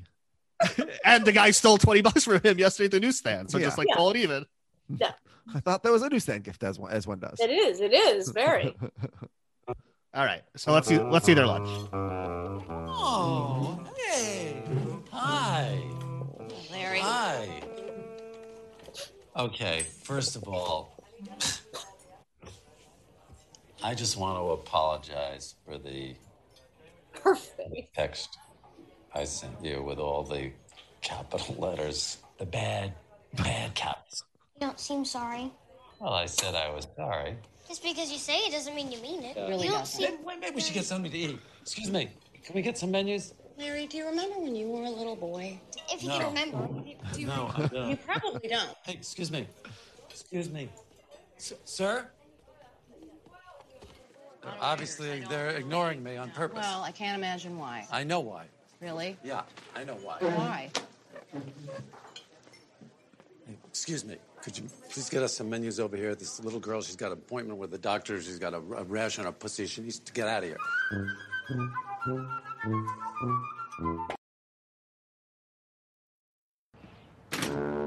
Stop looking at your watch. I have to be out of here by 2 o'clock. Is there anything else that Larry could do? Something that Emma likes? Presents? You know what? I heard somebody wants to be a writer. I remembered. Oh. What do you write with? A pen. A pen. Somebody gave this to me, and I'm giving it to you. It's a nice pen. It's a beautiful pen. Huh? Yeah, I forgive you. Yeah. Oh, yay! Oh, give him a hug and some sugar.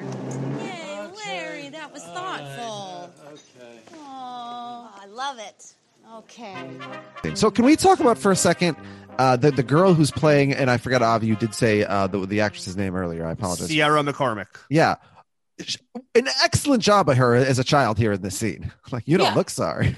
Oh, no. She's perfectly cast. Yeah. Yeah, but then she's also very easily tricked into thinking that just like a random pen is a good gift. Yeah. Well, she's a kid, but you're asking a child to play improv, which is like very impressive. Yes, I agree. Yeah, no, she goes really well. I was like, after this whole buildup of a gift, I was hoping for better than a pen. But Larry needs to pawn off this pen on somewhere, so everyone's getting foisted this. Exactly. Right. This pen has been flagged, but it's really a terrible thing to do to a child if you think about it. Yeah, there was a whole storyline of an ass pen on an episode of Scrubs. There was a whole concept that like everything in the lost and found jar had been taken from someone's ass. Well, in a hospital, that could be literally the case. Yes. Yeah. It was 1,000,000 to 1 shot, Doc. 1,000,000 to 1. 1,000,000 to 1 shot, Doc. 1,000,000 to 1. Are we ready to take a look at Michael and Leon? Yes, finally. Let's get to it. All right. Oh my God! Look, I made a mistake. It's been 3 years. Don't hurt me, please. Oh no! I'm Danny Duberstein. So You're Duberstein? I'm Danny Duberstein. Come in. I want to talk to you. Is Larry here yet? Waiting for Larry to get here. No. I gotta talk to you. This is very important. Larry said he'd be here at 2:00. So, Duberstein. That's a Jewish name, right? Yes, it is. I was adopted by some lovely Jews. And you were bar mitzvahed? Oh, yeah. 3 times. The last time was a few months ago in Atlantic City. Yeah, but I thought you only got bar mitzvahed once. No. You're 13 years old. No. You misunderstood. What? It's once every 13 years. You got to recharge the mitzvah. So you always keep your mitzvah kind of full. At capacity. Mitzvah capacity. All right. Well, everything I ate tasted like peaches. And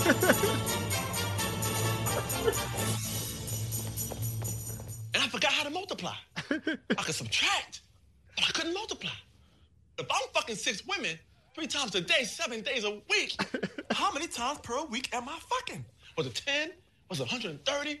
Was it 16? I was tripping out. That's some weird stuff, man. You telling me. Danny Duberstein's good at 2 things. That's math and fucking.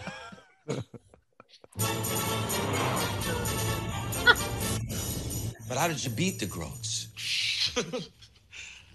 You know what?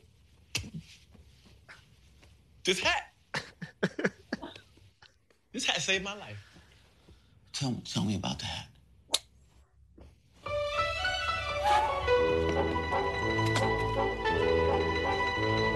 Look who the fuck shows up. What happened, man? Sorry, I got held up at this You missed the whole restaurant. fucking show, man. I'm in that fucking room busting my ass for you, man. What's with the suits? You look like Farrakhan with the bow tie, the glasses. Look, man, I was trying to fuck this Muslim girl, man. I had to join her for a month, okay? The counts don't look like this. It's the whitest shit I got right here.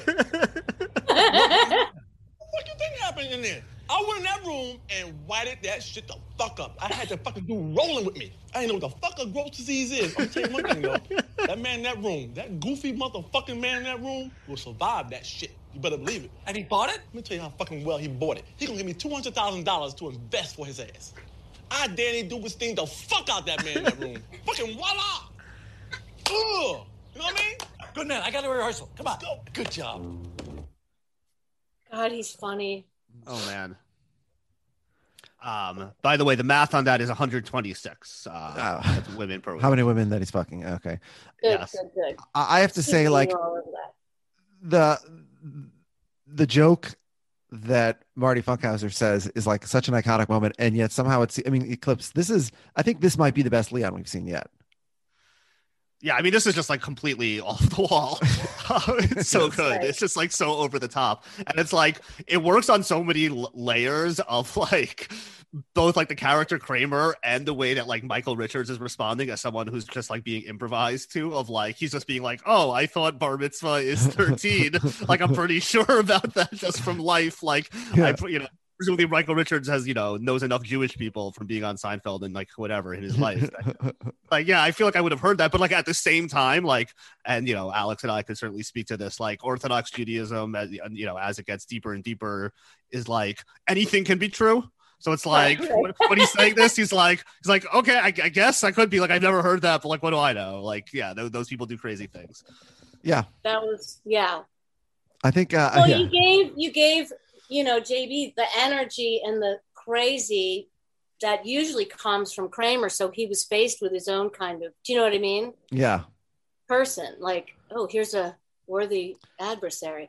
Yeah, Michael Richards is so subdued throughout this episode. Yes, I guess because he has Groats. Listen, you have Groats, and in real life also, Michael had some tough times, self-inflicted, but so he it's really JB Smoove. Just it's almost like the next generation, like you see, like LeBron playing a game against Michael Jordan in some fictional universe or something. Wow. Yeah. Alex, as you alluded to at the very top of this episode, as we first heard your voice, it was my birthday this week, and I believe it is your birthday next week. Yes. We are both turning 38. Yeah. So got to get ready to recharge that mitzvah. Yeah. This time next year, both of us will be recharging the mitzvah at our third bar mitzvahs. What are you going to do to recharge your mitzvah? Yeah, maybe we should have like a joint birthday, or a bar, recharging the mitzvah 39 birthday party. Yes. Something like that. I feel like the third recharge. I feel like the third recharge is very different than the first in terms of the nature of the party. Yes. It'll be like the first, right? It's like it kind of like goes backwards. Like the third, the one at 13 is like pretty tame. There's a lot of adults there. 26 is probably very wild. You have a lot of fun. Maybe you go to Vegas, something like that. You go to Europe, and then 39, you're like, we'll go out. We'll have a dinner in a restaurant or something. Yeah. I see.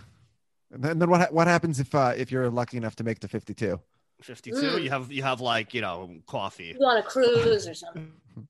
Oh, cruise, that could be nice, right? Yeah. The truth is, then it probably does. Yeah, kids are out of the house, maybe almost. Yeah. Probably at the very end, it probably is when you probably have the best of it. The 26 one is very good, but those like 50s to 70s, you could do some really fun parties. Yeah. It's funny, Av, you mentioned how that maybe Michael Richards is thinking as he's talking to who he thinks is Danny Duberstein. Well, at a certain level of observance, Judaism, who knows what they do. There is a thing that people do of having a second bar mitzvah at the age of 83. Yeah, really? I've heard that. Because the idea is that a natural lifespan is 70 years. And so 83 means you've hit the second bar mitzvah and you're thanking God for, 13 bars. Right. And why is 70 a thing? Because somebody said so. Yeah. Right. Yeah. How all religion is. Yeah, to some extent. Yes. Or to all extents. So yeah. All right. So so Leon comes in, he joins Larry on the set, and he's like, who are those two people? Like, are they sleeping together? And Larry's like, do you mean Jerry Seinfeld and Julia Louis-Dreyfus? Like, do you not know who Jerry and Elaine are? Like, what's going on here? And it's like, obviously he's never seen the show. Yeah. This was like very, very much reminded me of that scene from that OJ Simpson show where like the jurors, there's like an argument between the white jurors and the black jurors about whether to watch. Like half of them want to watch Seinfeld, the other half want to watch Martin. Yeah. And it was like, like Leon's never seen Seinfeld. He has no idea who these people There's no chance. Yeah. Like Newman walks in, he's like, who's that little fat bastard? Yeah. Meanwhile, Larry's like, he's just like scratching like crazy. Maybe I caught whatever, I caused Emma's rash. I got it now. How could he catch her? Yeah. Well, yeah. That's what the doctor. Yeah, that's what the doctor's going to be learning about. Yeah, we'll get to that at the end of the episode. Somebody is going to be wondering about that as well. I can't believe they got away with some of it. Oh yeah, some of it. Yeah. Yeah. They're always just ahead of the cusp. Yeah, they're always like just like right ahead of the cusp of like what will like get you completely canceled like 2 years later. Exactly. Yeah, they're always right on that edge. When they try to do the Monina scene, but like Michael's wearing the hat that he got from Leon, and they're like, "What are you doing? You can't wear that hat. Like everyone knows Kramer as like you're Kramer, the guy with the big hair. Like you can't be wearing a hat." And he's like, "No, I need that hat because like Leon." And Leon explains that like he told him that like the hat will save him from the Groats. Apparently, he told him if you take that hat off, you will die. It's so stupid though. Listen, he was riffing. He was riffing. Yeah. Larry didn't really send him in like under good circumstances for that meeting. Yeah. The fact that he sells it is a miracle. Yes. So the fuck man is back, and Larry's like, "What the fuck? You're here again? What's going on?" And to make matters worse, he's brought along Mrs. Duberstein. Apparently, she's a huge Seinfeld fan, and she knows all the lines. Yeah. You should have her the next patron Seinfeld quotes episode. You should have Mrs. Duberstein on. She knows all the lines. Yeah. We should test her against AB, perhaps.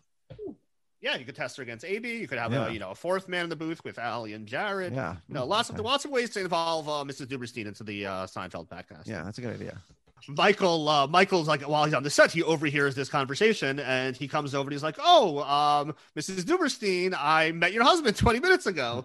And she's like, oh, I'm afraid that's not right. My husband died a few months ago from Crohn's disease. And of course, like now, Michael's besides himself. And Funk chimes in, it was a long, painful death.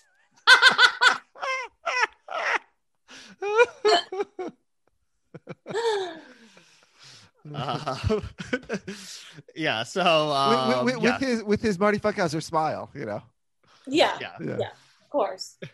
Yeah, so we head over for I guess this is the second to last scene of the episode as Michael goes trying to hunt down Leon. Hey, Duberstein! Yeah, I'm talking to you. What kind of lowlife are you? What kind of asshole are you? Whoa. Okay. Let's just calm down now. We're getting ourselves all worked up for no reason, baby. No, don't baby me. Don't calm me down. Listen, I'm so pissed off. I could put this hat up your ass. Let's just relax here, all right? What's this bullshit with the hat? Put the hat back on your head. You made it jump out of me. No. If only there were a horrible name that I could call you that would make you say it. What? Oh, you die! I would say my number one favorite thing about that entire scene is that he calls him Duberstein. Like, he still thinks he's Duberstein. Yeah. He's like, what does he think is the situation here? It's a different Duberstein? Well, what else is he supposed to call him? Yeah. I don't know. There's worse things. There's worse things we've seen him say on tape. So. Fair. Yeah, that's a better. I mean, it is like the language that he uses is forced. If only there was a word I could say, but yeah. Right. I mean, look, it is. I do think it's funny, and I think that there is something to the fact that Michael Richards is willing to be mocked on Curb for like the worst thing that's ever happened to him. Well, that's the only way out of that. Yeah, I mean, but to be fair, I also think that I can imagine some people would be offended by the fact that he's like monetizing, his racism, and there might be people who are upset about that. But yeah, I think on one episode of Curb. Yeah, I think the fact that he's willing to acknowledge it and poke fun at it is, he's acknowledging, that he was in the wrong there. But it's And phenomenal. listen, I'm not a believer in like judging people by their worst moments, and like obviously what he did was completely unacceptable, and like hopefully he's done whatever he can to make amends for that. But it sounded like he was willing to acknowledge, at least in this medium, of like obviously I was in the wrong in that situation, and like I shouldn't do that, and no one should do that. So like I think it's handled pretty elegantly here. As elegantly as you could handle it. I mean, yeah. Yeah, I only mentioned that because I remember when he was on Comedians in Cars Getting Coffee that I remember like some people were upset about that. But look, some people are upset by everything. So but this episode's not even done. That could have been like a final scene.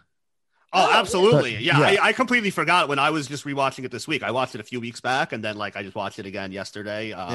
Just to get ready for the show. And like I thought that was the last scene. I was like, oh right, there's like this like kicker at the very end. Yeah, Randall Park still has to appear as a doctor. Randall Park, now of WandaVision fame. Yeah. And he has a rash all over. It's gone from his back to his neck to his arms, his fingers. And the doctor's like, well, how do you think you got it? And Larry's like, well, why don't we watch this, actually? This is better to watch, yeah? I'd rather hear you read it off. Yeah, okay. So he says, well, I've been seeing this 9-year-old girl. I was joking. Yeah. Sorry. Just trying to get you to say the word you've been avoiding all episode. Yeah, let's cue it up. I've got this rash. Okay. First it was on my back, now my neck, my arm, now it's on my hand, fingers. Yeah, I could see that right there. Okay. Well, do you have any idea how you may have gotten this rash? The only thing I can think of is I've been seeing this 9-year-old girl, and she kind of has a rash on her pussy. I took her to lunch the other day, and we had a fight, and we made up, and we hugged. So, it gotta be her. 1 second. Yeah, that's her now. She's so cute. We text all the time. For a while we were, but we're back on now, so... you know what? We'll get you taken care of. I got another patient to check on. I'll be right back. Okay, all right. Don't tell your mother, but I brought you another... Call the police.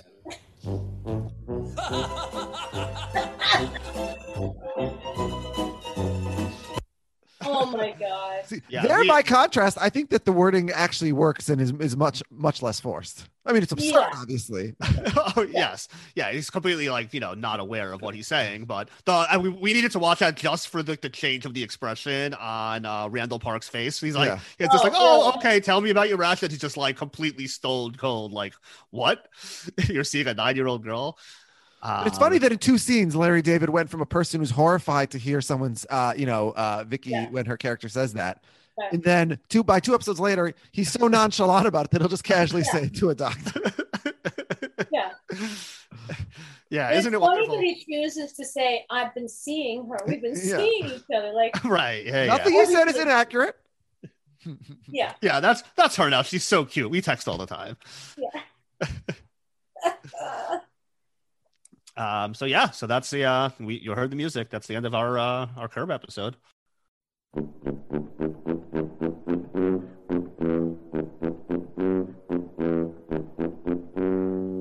That was a great episode, and that was a great experience, and I feel so lucky to talk about it with you guys. Well, Vicky, how would you rate this episode from 1 to 5 pretties? 1 to 5 pretties? Is that what you guys do? Yeah, pretty good. Oh, pretty. 5. Oh, understood. Yes. What about you? I'm right there with you. This is just an absolutely phenomenal episode of Curb Your Enthusiasm. Just like completely blown away by it every time I watch it. It's like I was watching this show during the week, and I kept texting Alex. I think if you recall, I'm like, this episode is so good. I can't believe how good this episode is. We're going to need to have so many clips for this episode. It's like every other scene is like an iconic, great scene that has like you dying of laughter. There's just like so many people just like come together to just like make this just like, I think, absolute masterpiece of television. I don't know if we're getting a lot of puzzle pieces to put together. Yeah, this episode checks so many boxes and basically hits a home run in all of them. And like you could quibble with some of the stuff, like like the whole like pussy thing, like this would never happen like exactly that way, but like there's things like that happen, and like this is just like an exaggerated version. But like everything else in this episode is just like absolute home run. So I don't know are we just doing ratings or are we doing rankings as well? Well, I mean, usually we how many pretties are you giving it off? Oh, I'm giving it 5 pretties, the full 5 pretties, no question at all. And you started putting me through the exercise of ranking all the episodes because I always do the ratings, and now I end up with like 8 ties, have like 8 5.0s. Yeah. We don't use anything other than 5.0 or 4.5s, although maybe we should do that. Whatever, who knows? So now I have to go actually like rank and figure out all the 12 that are 5.0, which one's ahead of which. But I'm gonna say at this point, the table read is my favorite episode of Curb Your Enthusiasm. Wow. In a romp. I like this episode considerably more than any other episode we've seen so far. I think it's the best thing we've seen. Absolutely unbelievable episode of TV. And I think when we get to like some of the other categories, I think it'll become more evident like why I see it this way. Yeah, well, I mean, it's not a hot take. This is universally like the consensus is that this is a top that this is a top 5 episode of Curb. In fact, I'm looking at my overall rankings of all like the Ringer and IMDb and all like the online websites that have ranked episodes, and I've recently gone and updated those for new rankings as well, and they have this 6th of the episodes we've seen so far overall, the cumulative average. Episode Ninja has it 3rd, and another ranking has it 3rd, another ranking has it 4th, and IMDb has it 2nd, and LA Weekly has it 5th. So like universally a top 5 episode. But I think like when we have guests on, I try and make a point of not being seen as kissing up to the guests and just giving you every episode that we have a guest 5 stars unless I feel it really merits it. And I don't know what kind of mood I was in when I rated this episode last week, because can I just read you what I wrote my notes from last week? Yeah, sure. Yeah. I was trying to be tough. I said the table. Okay, I'm going to skip all that. I say the Duberstein bit, one of the funniest things in the show's history. Super Dave's joke to Jerry, another all-time iconic Curb moment. I love the casual way Vicky mentions Emma's pussy and all the consequences that derive therefrom. Nice lawyer word there. But I think the main reason for this episode's incredibly high ranking is the feeling of nostalgia that we get. The same one that Julia and others within the episode explicitly mention, of feeling like we're back in Seinfeld again. Absolutely. But hold on. But while I understand how special that is to the actual human beings in the room who made Seinfeld, for me, the Seinfeld portions of this episode of Curb, we'll discuss those on a future episode of this podcast. But we have 180 other hilarious episodes of my favorite sitcom of all time that I can watch whenever I want. So I'm going to shock myself here because I came in fully expecting to drop 5 full pretties on the board, but I'm going to be a really tough grader. And I'm grading this not just as a Curb episode, but as a Seinfeld episode.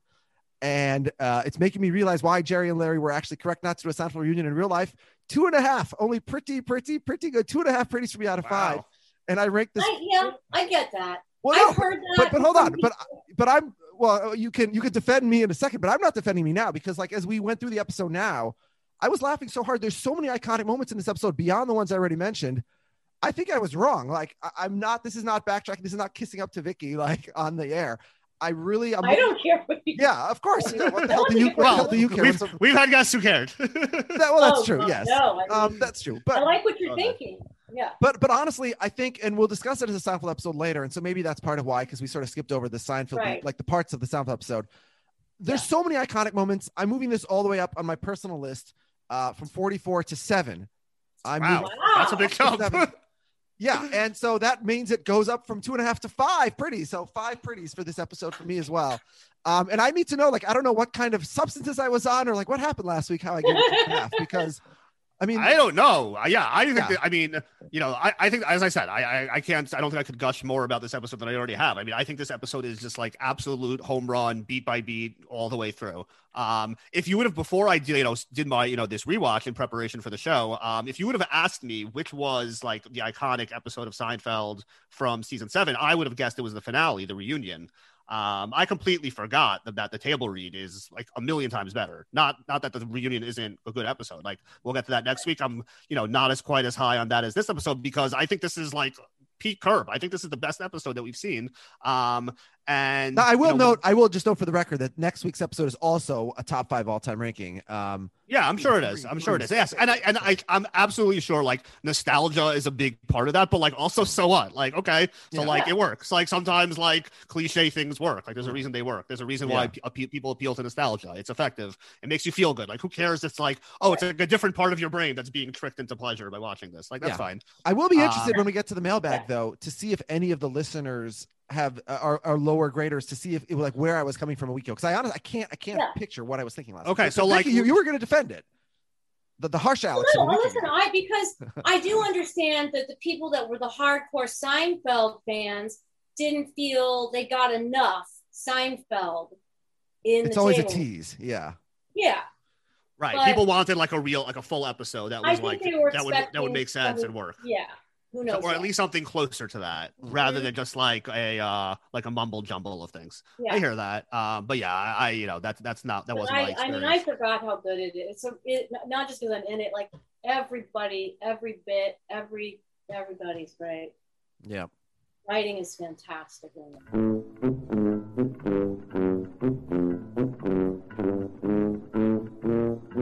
right, Av, who is your come with guy or gal?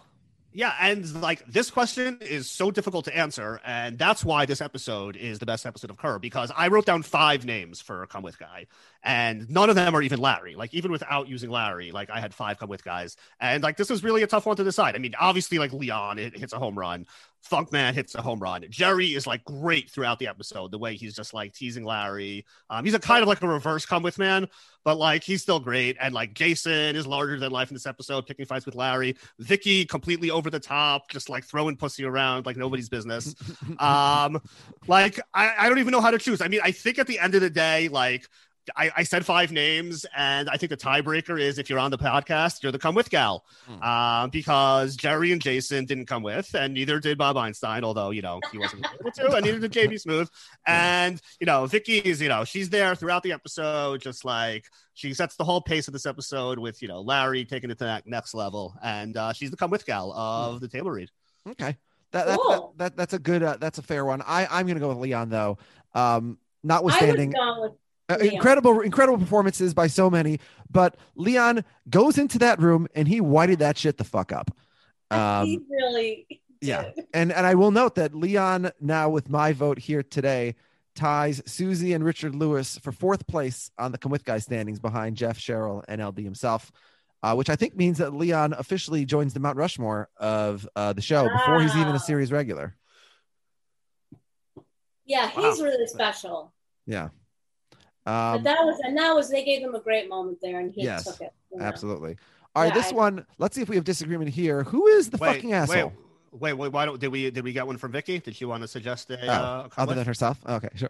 she can choose herself if she All right. like. Yeah, or she can choose someone else. Vicky, who's the come with guy in this episode? You're talking about performances, right?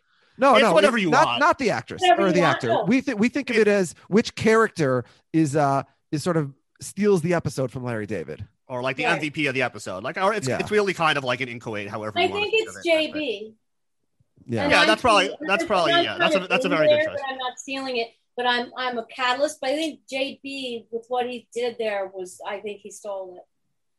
Yeah, he comes really on at this point in the series. He comes on to every 2 or 3 episodes for 1 or 2 scenes, just causes complete havoc, and then it's almost like a hurricane, and then just disappears. Right. And then we wait for the next 2 episodes. Where is he? And then he goes a whole week or 2 without, again, still back in season 7. By now, season 11, I assume he'll be in every episode of the upcoming season.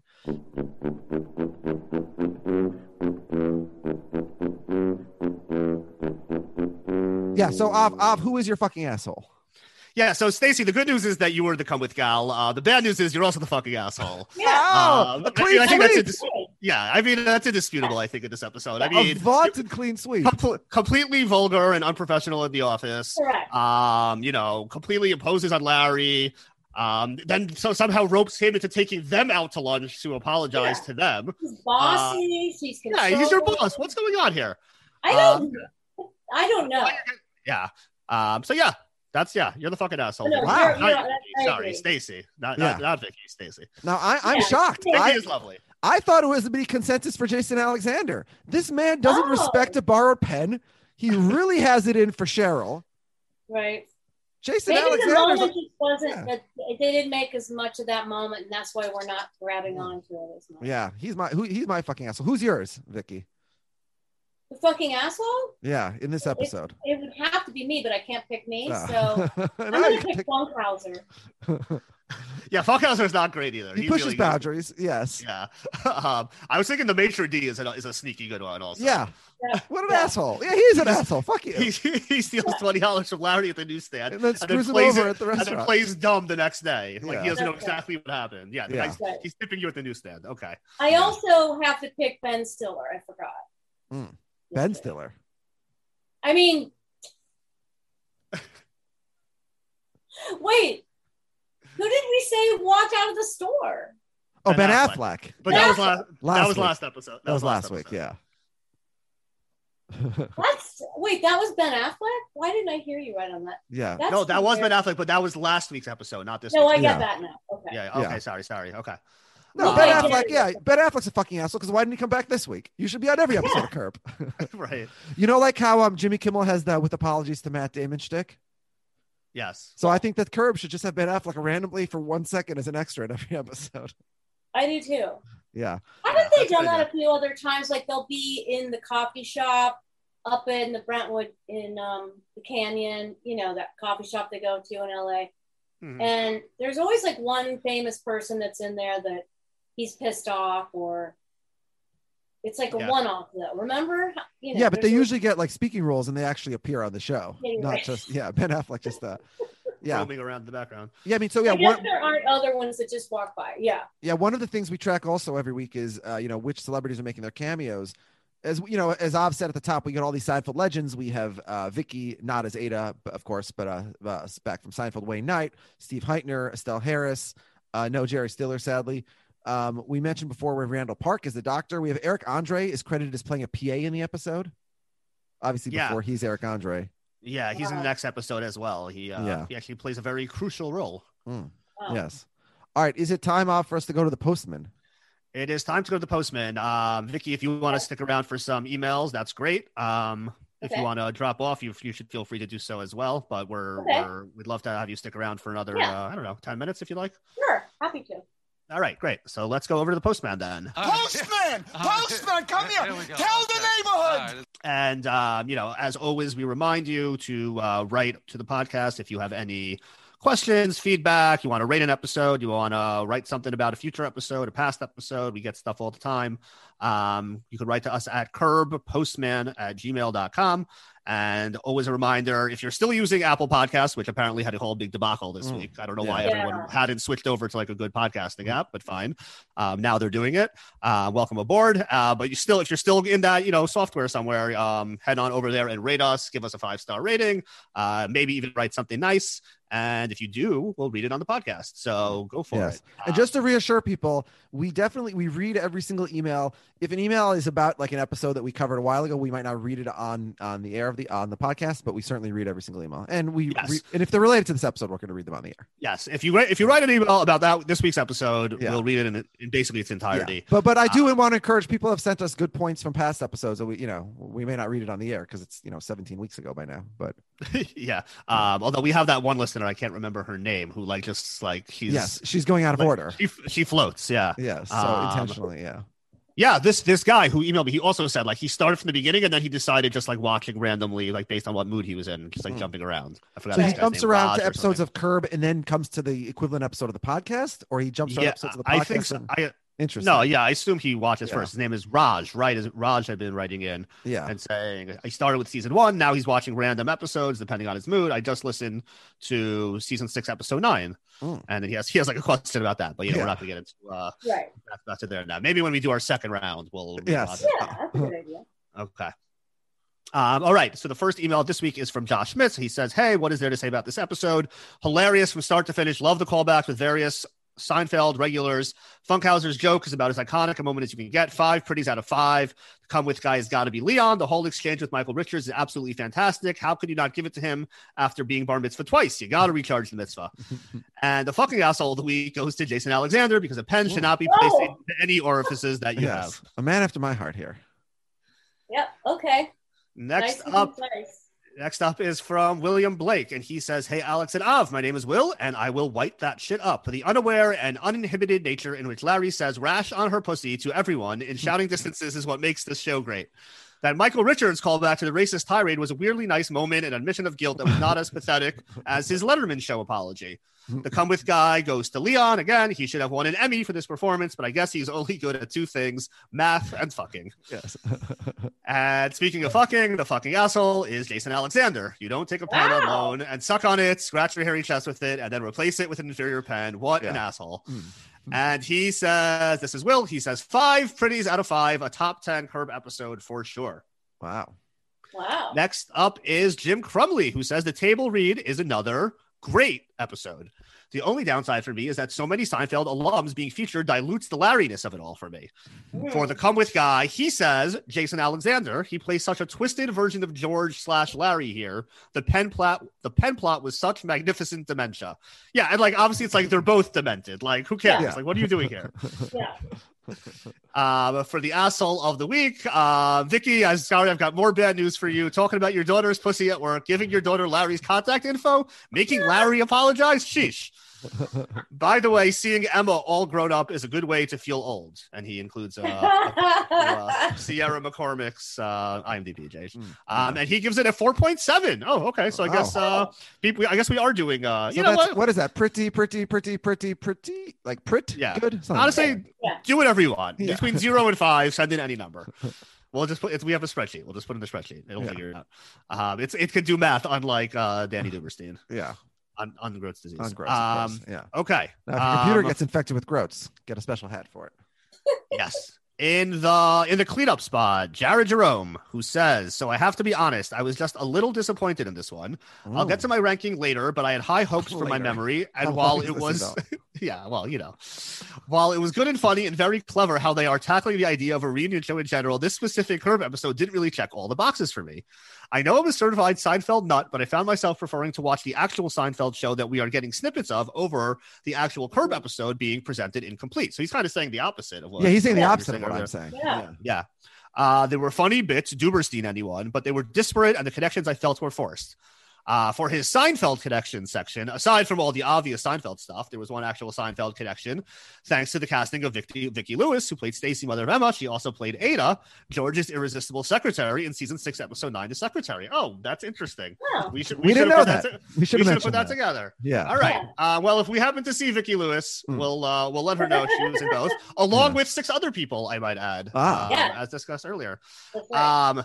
For his Come With Guy, he says, "Welcome back, Leon. It's been a while, and we've all been teased by your brief moments of glory, only to be shelved for weeks at a time. But in the table read, you are given your best material yet, and I don't think it's a coincidence that it's in a story tied to your Seinfeld counterpart, Michael Richards.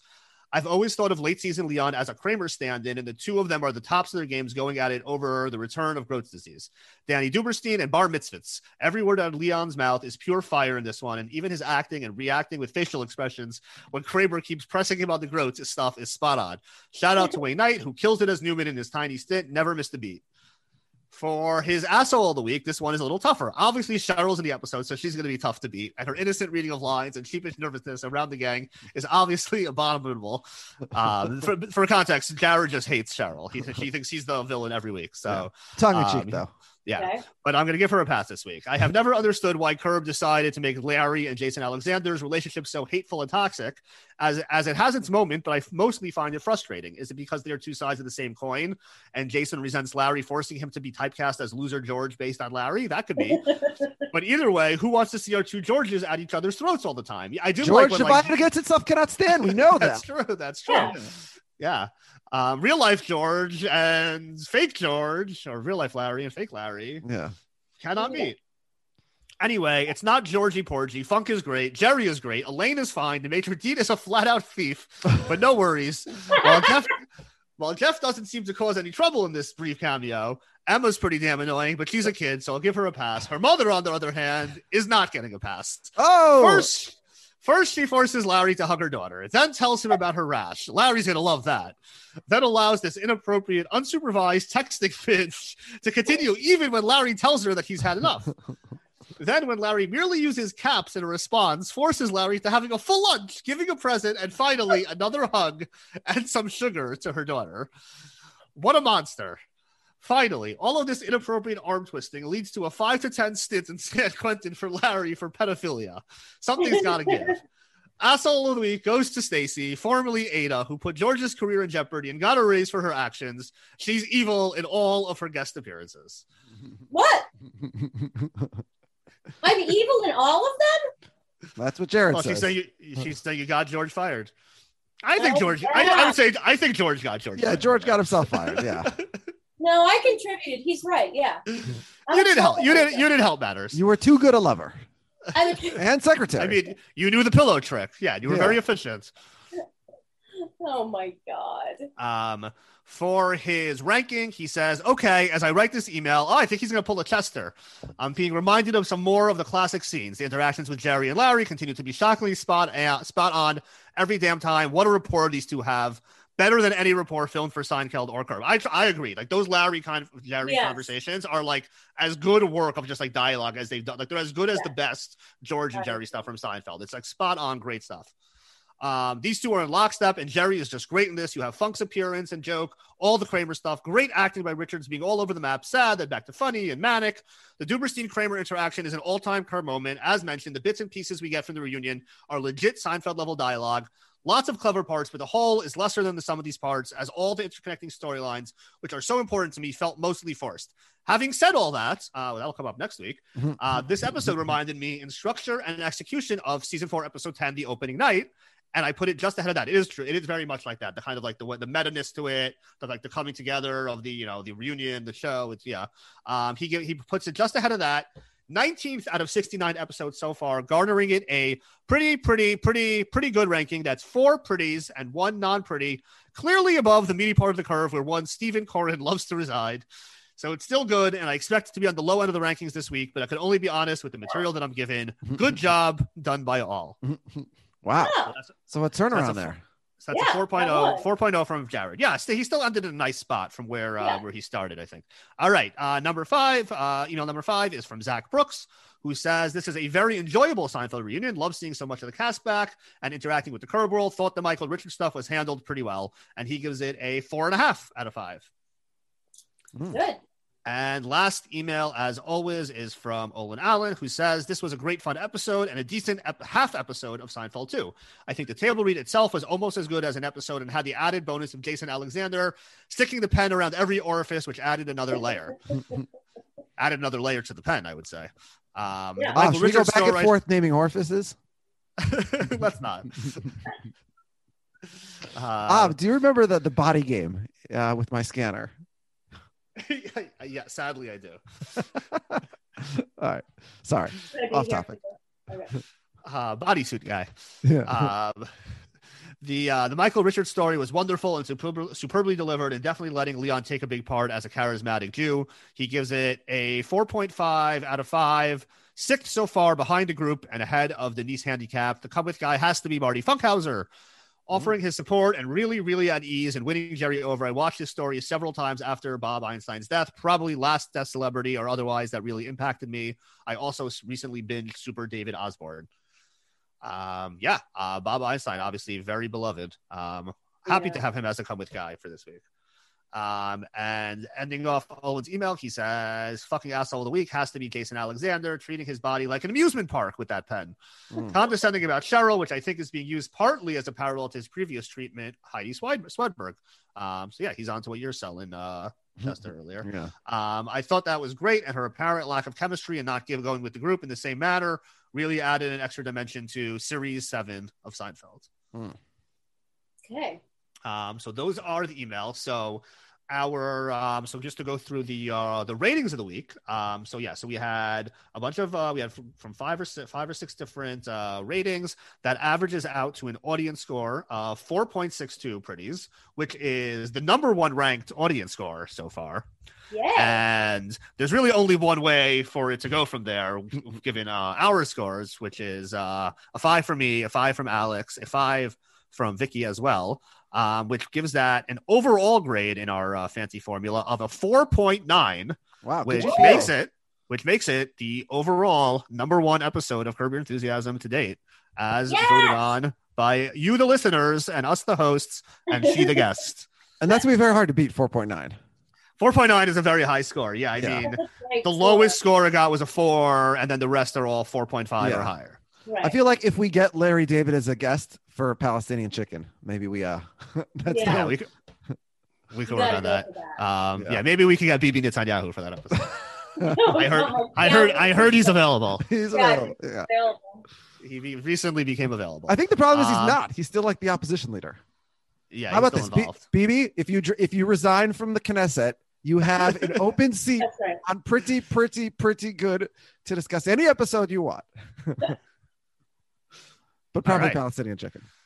Yeah, I mean, it should be Palestinian Chicken. We're gonna have Bibi Netanyahu on the podcast. Yeah, but let's say Bibi Netanyahu's press spokesman comes out to us and says, "Hey, listen, Bibi's a big fan of the show and the podcast. He wants to be on the car Periscope episode." I think we probably take him. We'll take it. I mean, we would probably politely suggest, "Oh, that sounds great." Like, just wondering, would he prefer to do Palestinian Chicken? If not, totally cool. Like, we would throw it out there. Maybe we'll get Michael J. Fox to do Palestinian Chicken, and we'll have Bibi do The People versus Michael J. Fox. Of course, Michael Bloomberg is in that if we want another politician. Right, he isn't that. Okay, yeah, still get a ball. I'm sure they don't mind. I point out on Twitter this week that he bans Larry from Manhattan, right? Did he really? Yeah, he kicks Larry out of Manhattan for besmirching Michael J. Fox, who everyone in New York loves. Oh, is that what happened? I don't remember that. That's funny. Well, we'll get to that. We'll get there. We'll get there in some months from now. Yeah, well, next week. Okay. Next week. Now I have to watch every one. Oh, yes, you do. And if you want to come back, Vicky, to discuss any episode, even if you weren't acting in that episode, you're more than welcome. Yeah, yes, Vicky, you are welcome back anytime to talk about any episode of Curb. Then we'll have some new Curb coming out in the fall. So, by the way, what a come with gal Vicky's been. This has been like over 2 hours, and we're still going strong. This is fun. I love hanging out with you guys. Oh, thank you. Next week we have Seinfeld, which is the name of the episode of this television show, Curb Your Enthusiasm. It's our series finale. We get to see our first episode of Seinfeld. Season finale. Yeah, sorry. Heaven forfend. Although series finale of Seinfeld, perhaps. Yes. Well, but also at the time we did think we can discuss this next week, but there's a 5-year gap in time. Larry goes and does a Broadway show, which you and I both saw, and does a whole bunch of other stuff. I saw half of it. Oh yes. Only the second half. Yes. We get to see our first episode of Seinfeld in over a decade. We will get to see the debut of Mocha Joe, who will become a key figure in season 10. It's this show is just like The Wire. You know, they just subtly drop characters in and let them percolate for season after season, and then they explode into yeah, not exactly, but very, very excited. And Vicky, thank you so much for joining us. Yeah, I'll just note, just for listeners who like writing in emails and stuff, we're recording a little bit early, hopefully next week. We have what should be a fun guest lined up, and to accommodate their schedule, we'll be recording on Monday morning. That's get your emails in by Monday. So yeah, so if you wanna send an email, just get it in by Monday. I guess that's the 22nd or so. Yeah, 21st. 21st. All right. Yeah. Monday. Yeah, you're right. Okay. Yeah. And as I've said at the top of this episode, we will be doing 2 episodes of this podcast about the final episode of the season of Curb. One will be about Curb, and then the other will be about the episode of Seinfeld that we see in Curb. So, and we will have a guest or 2 for that one as well.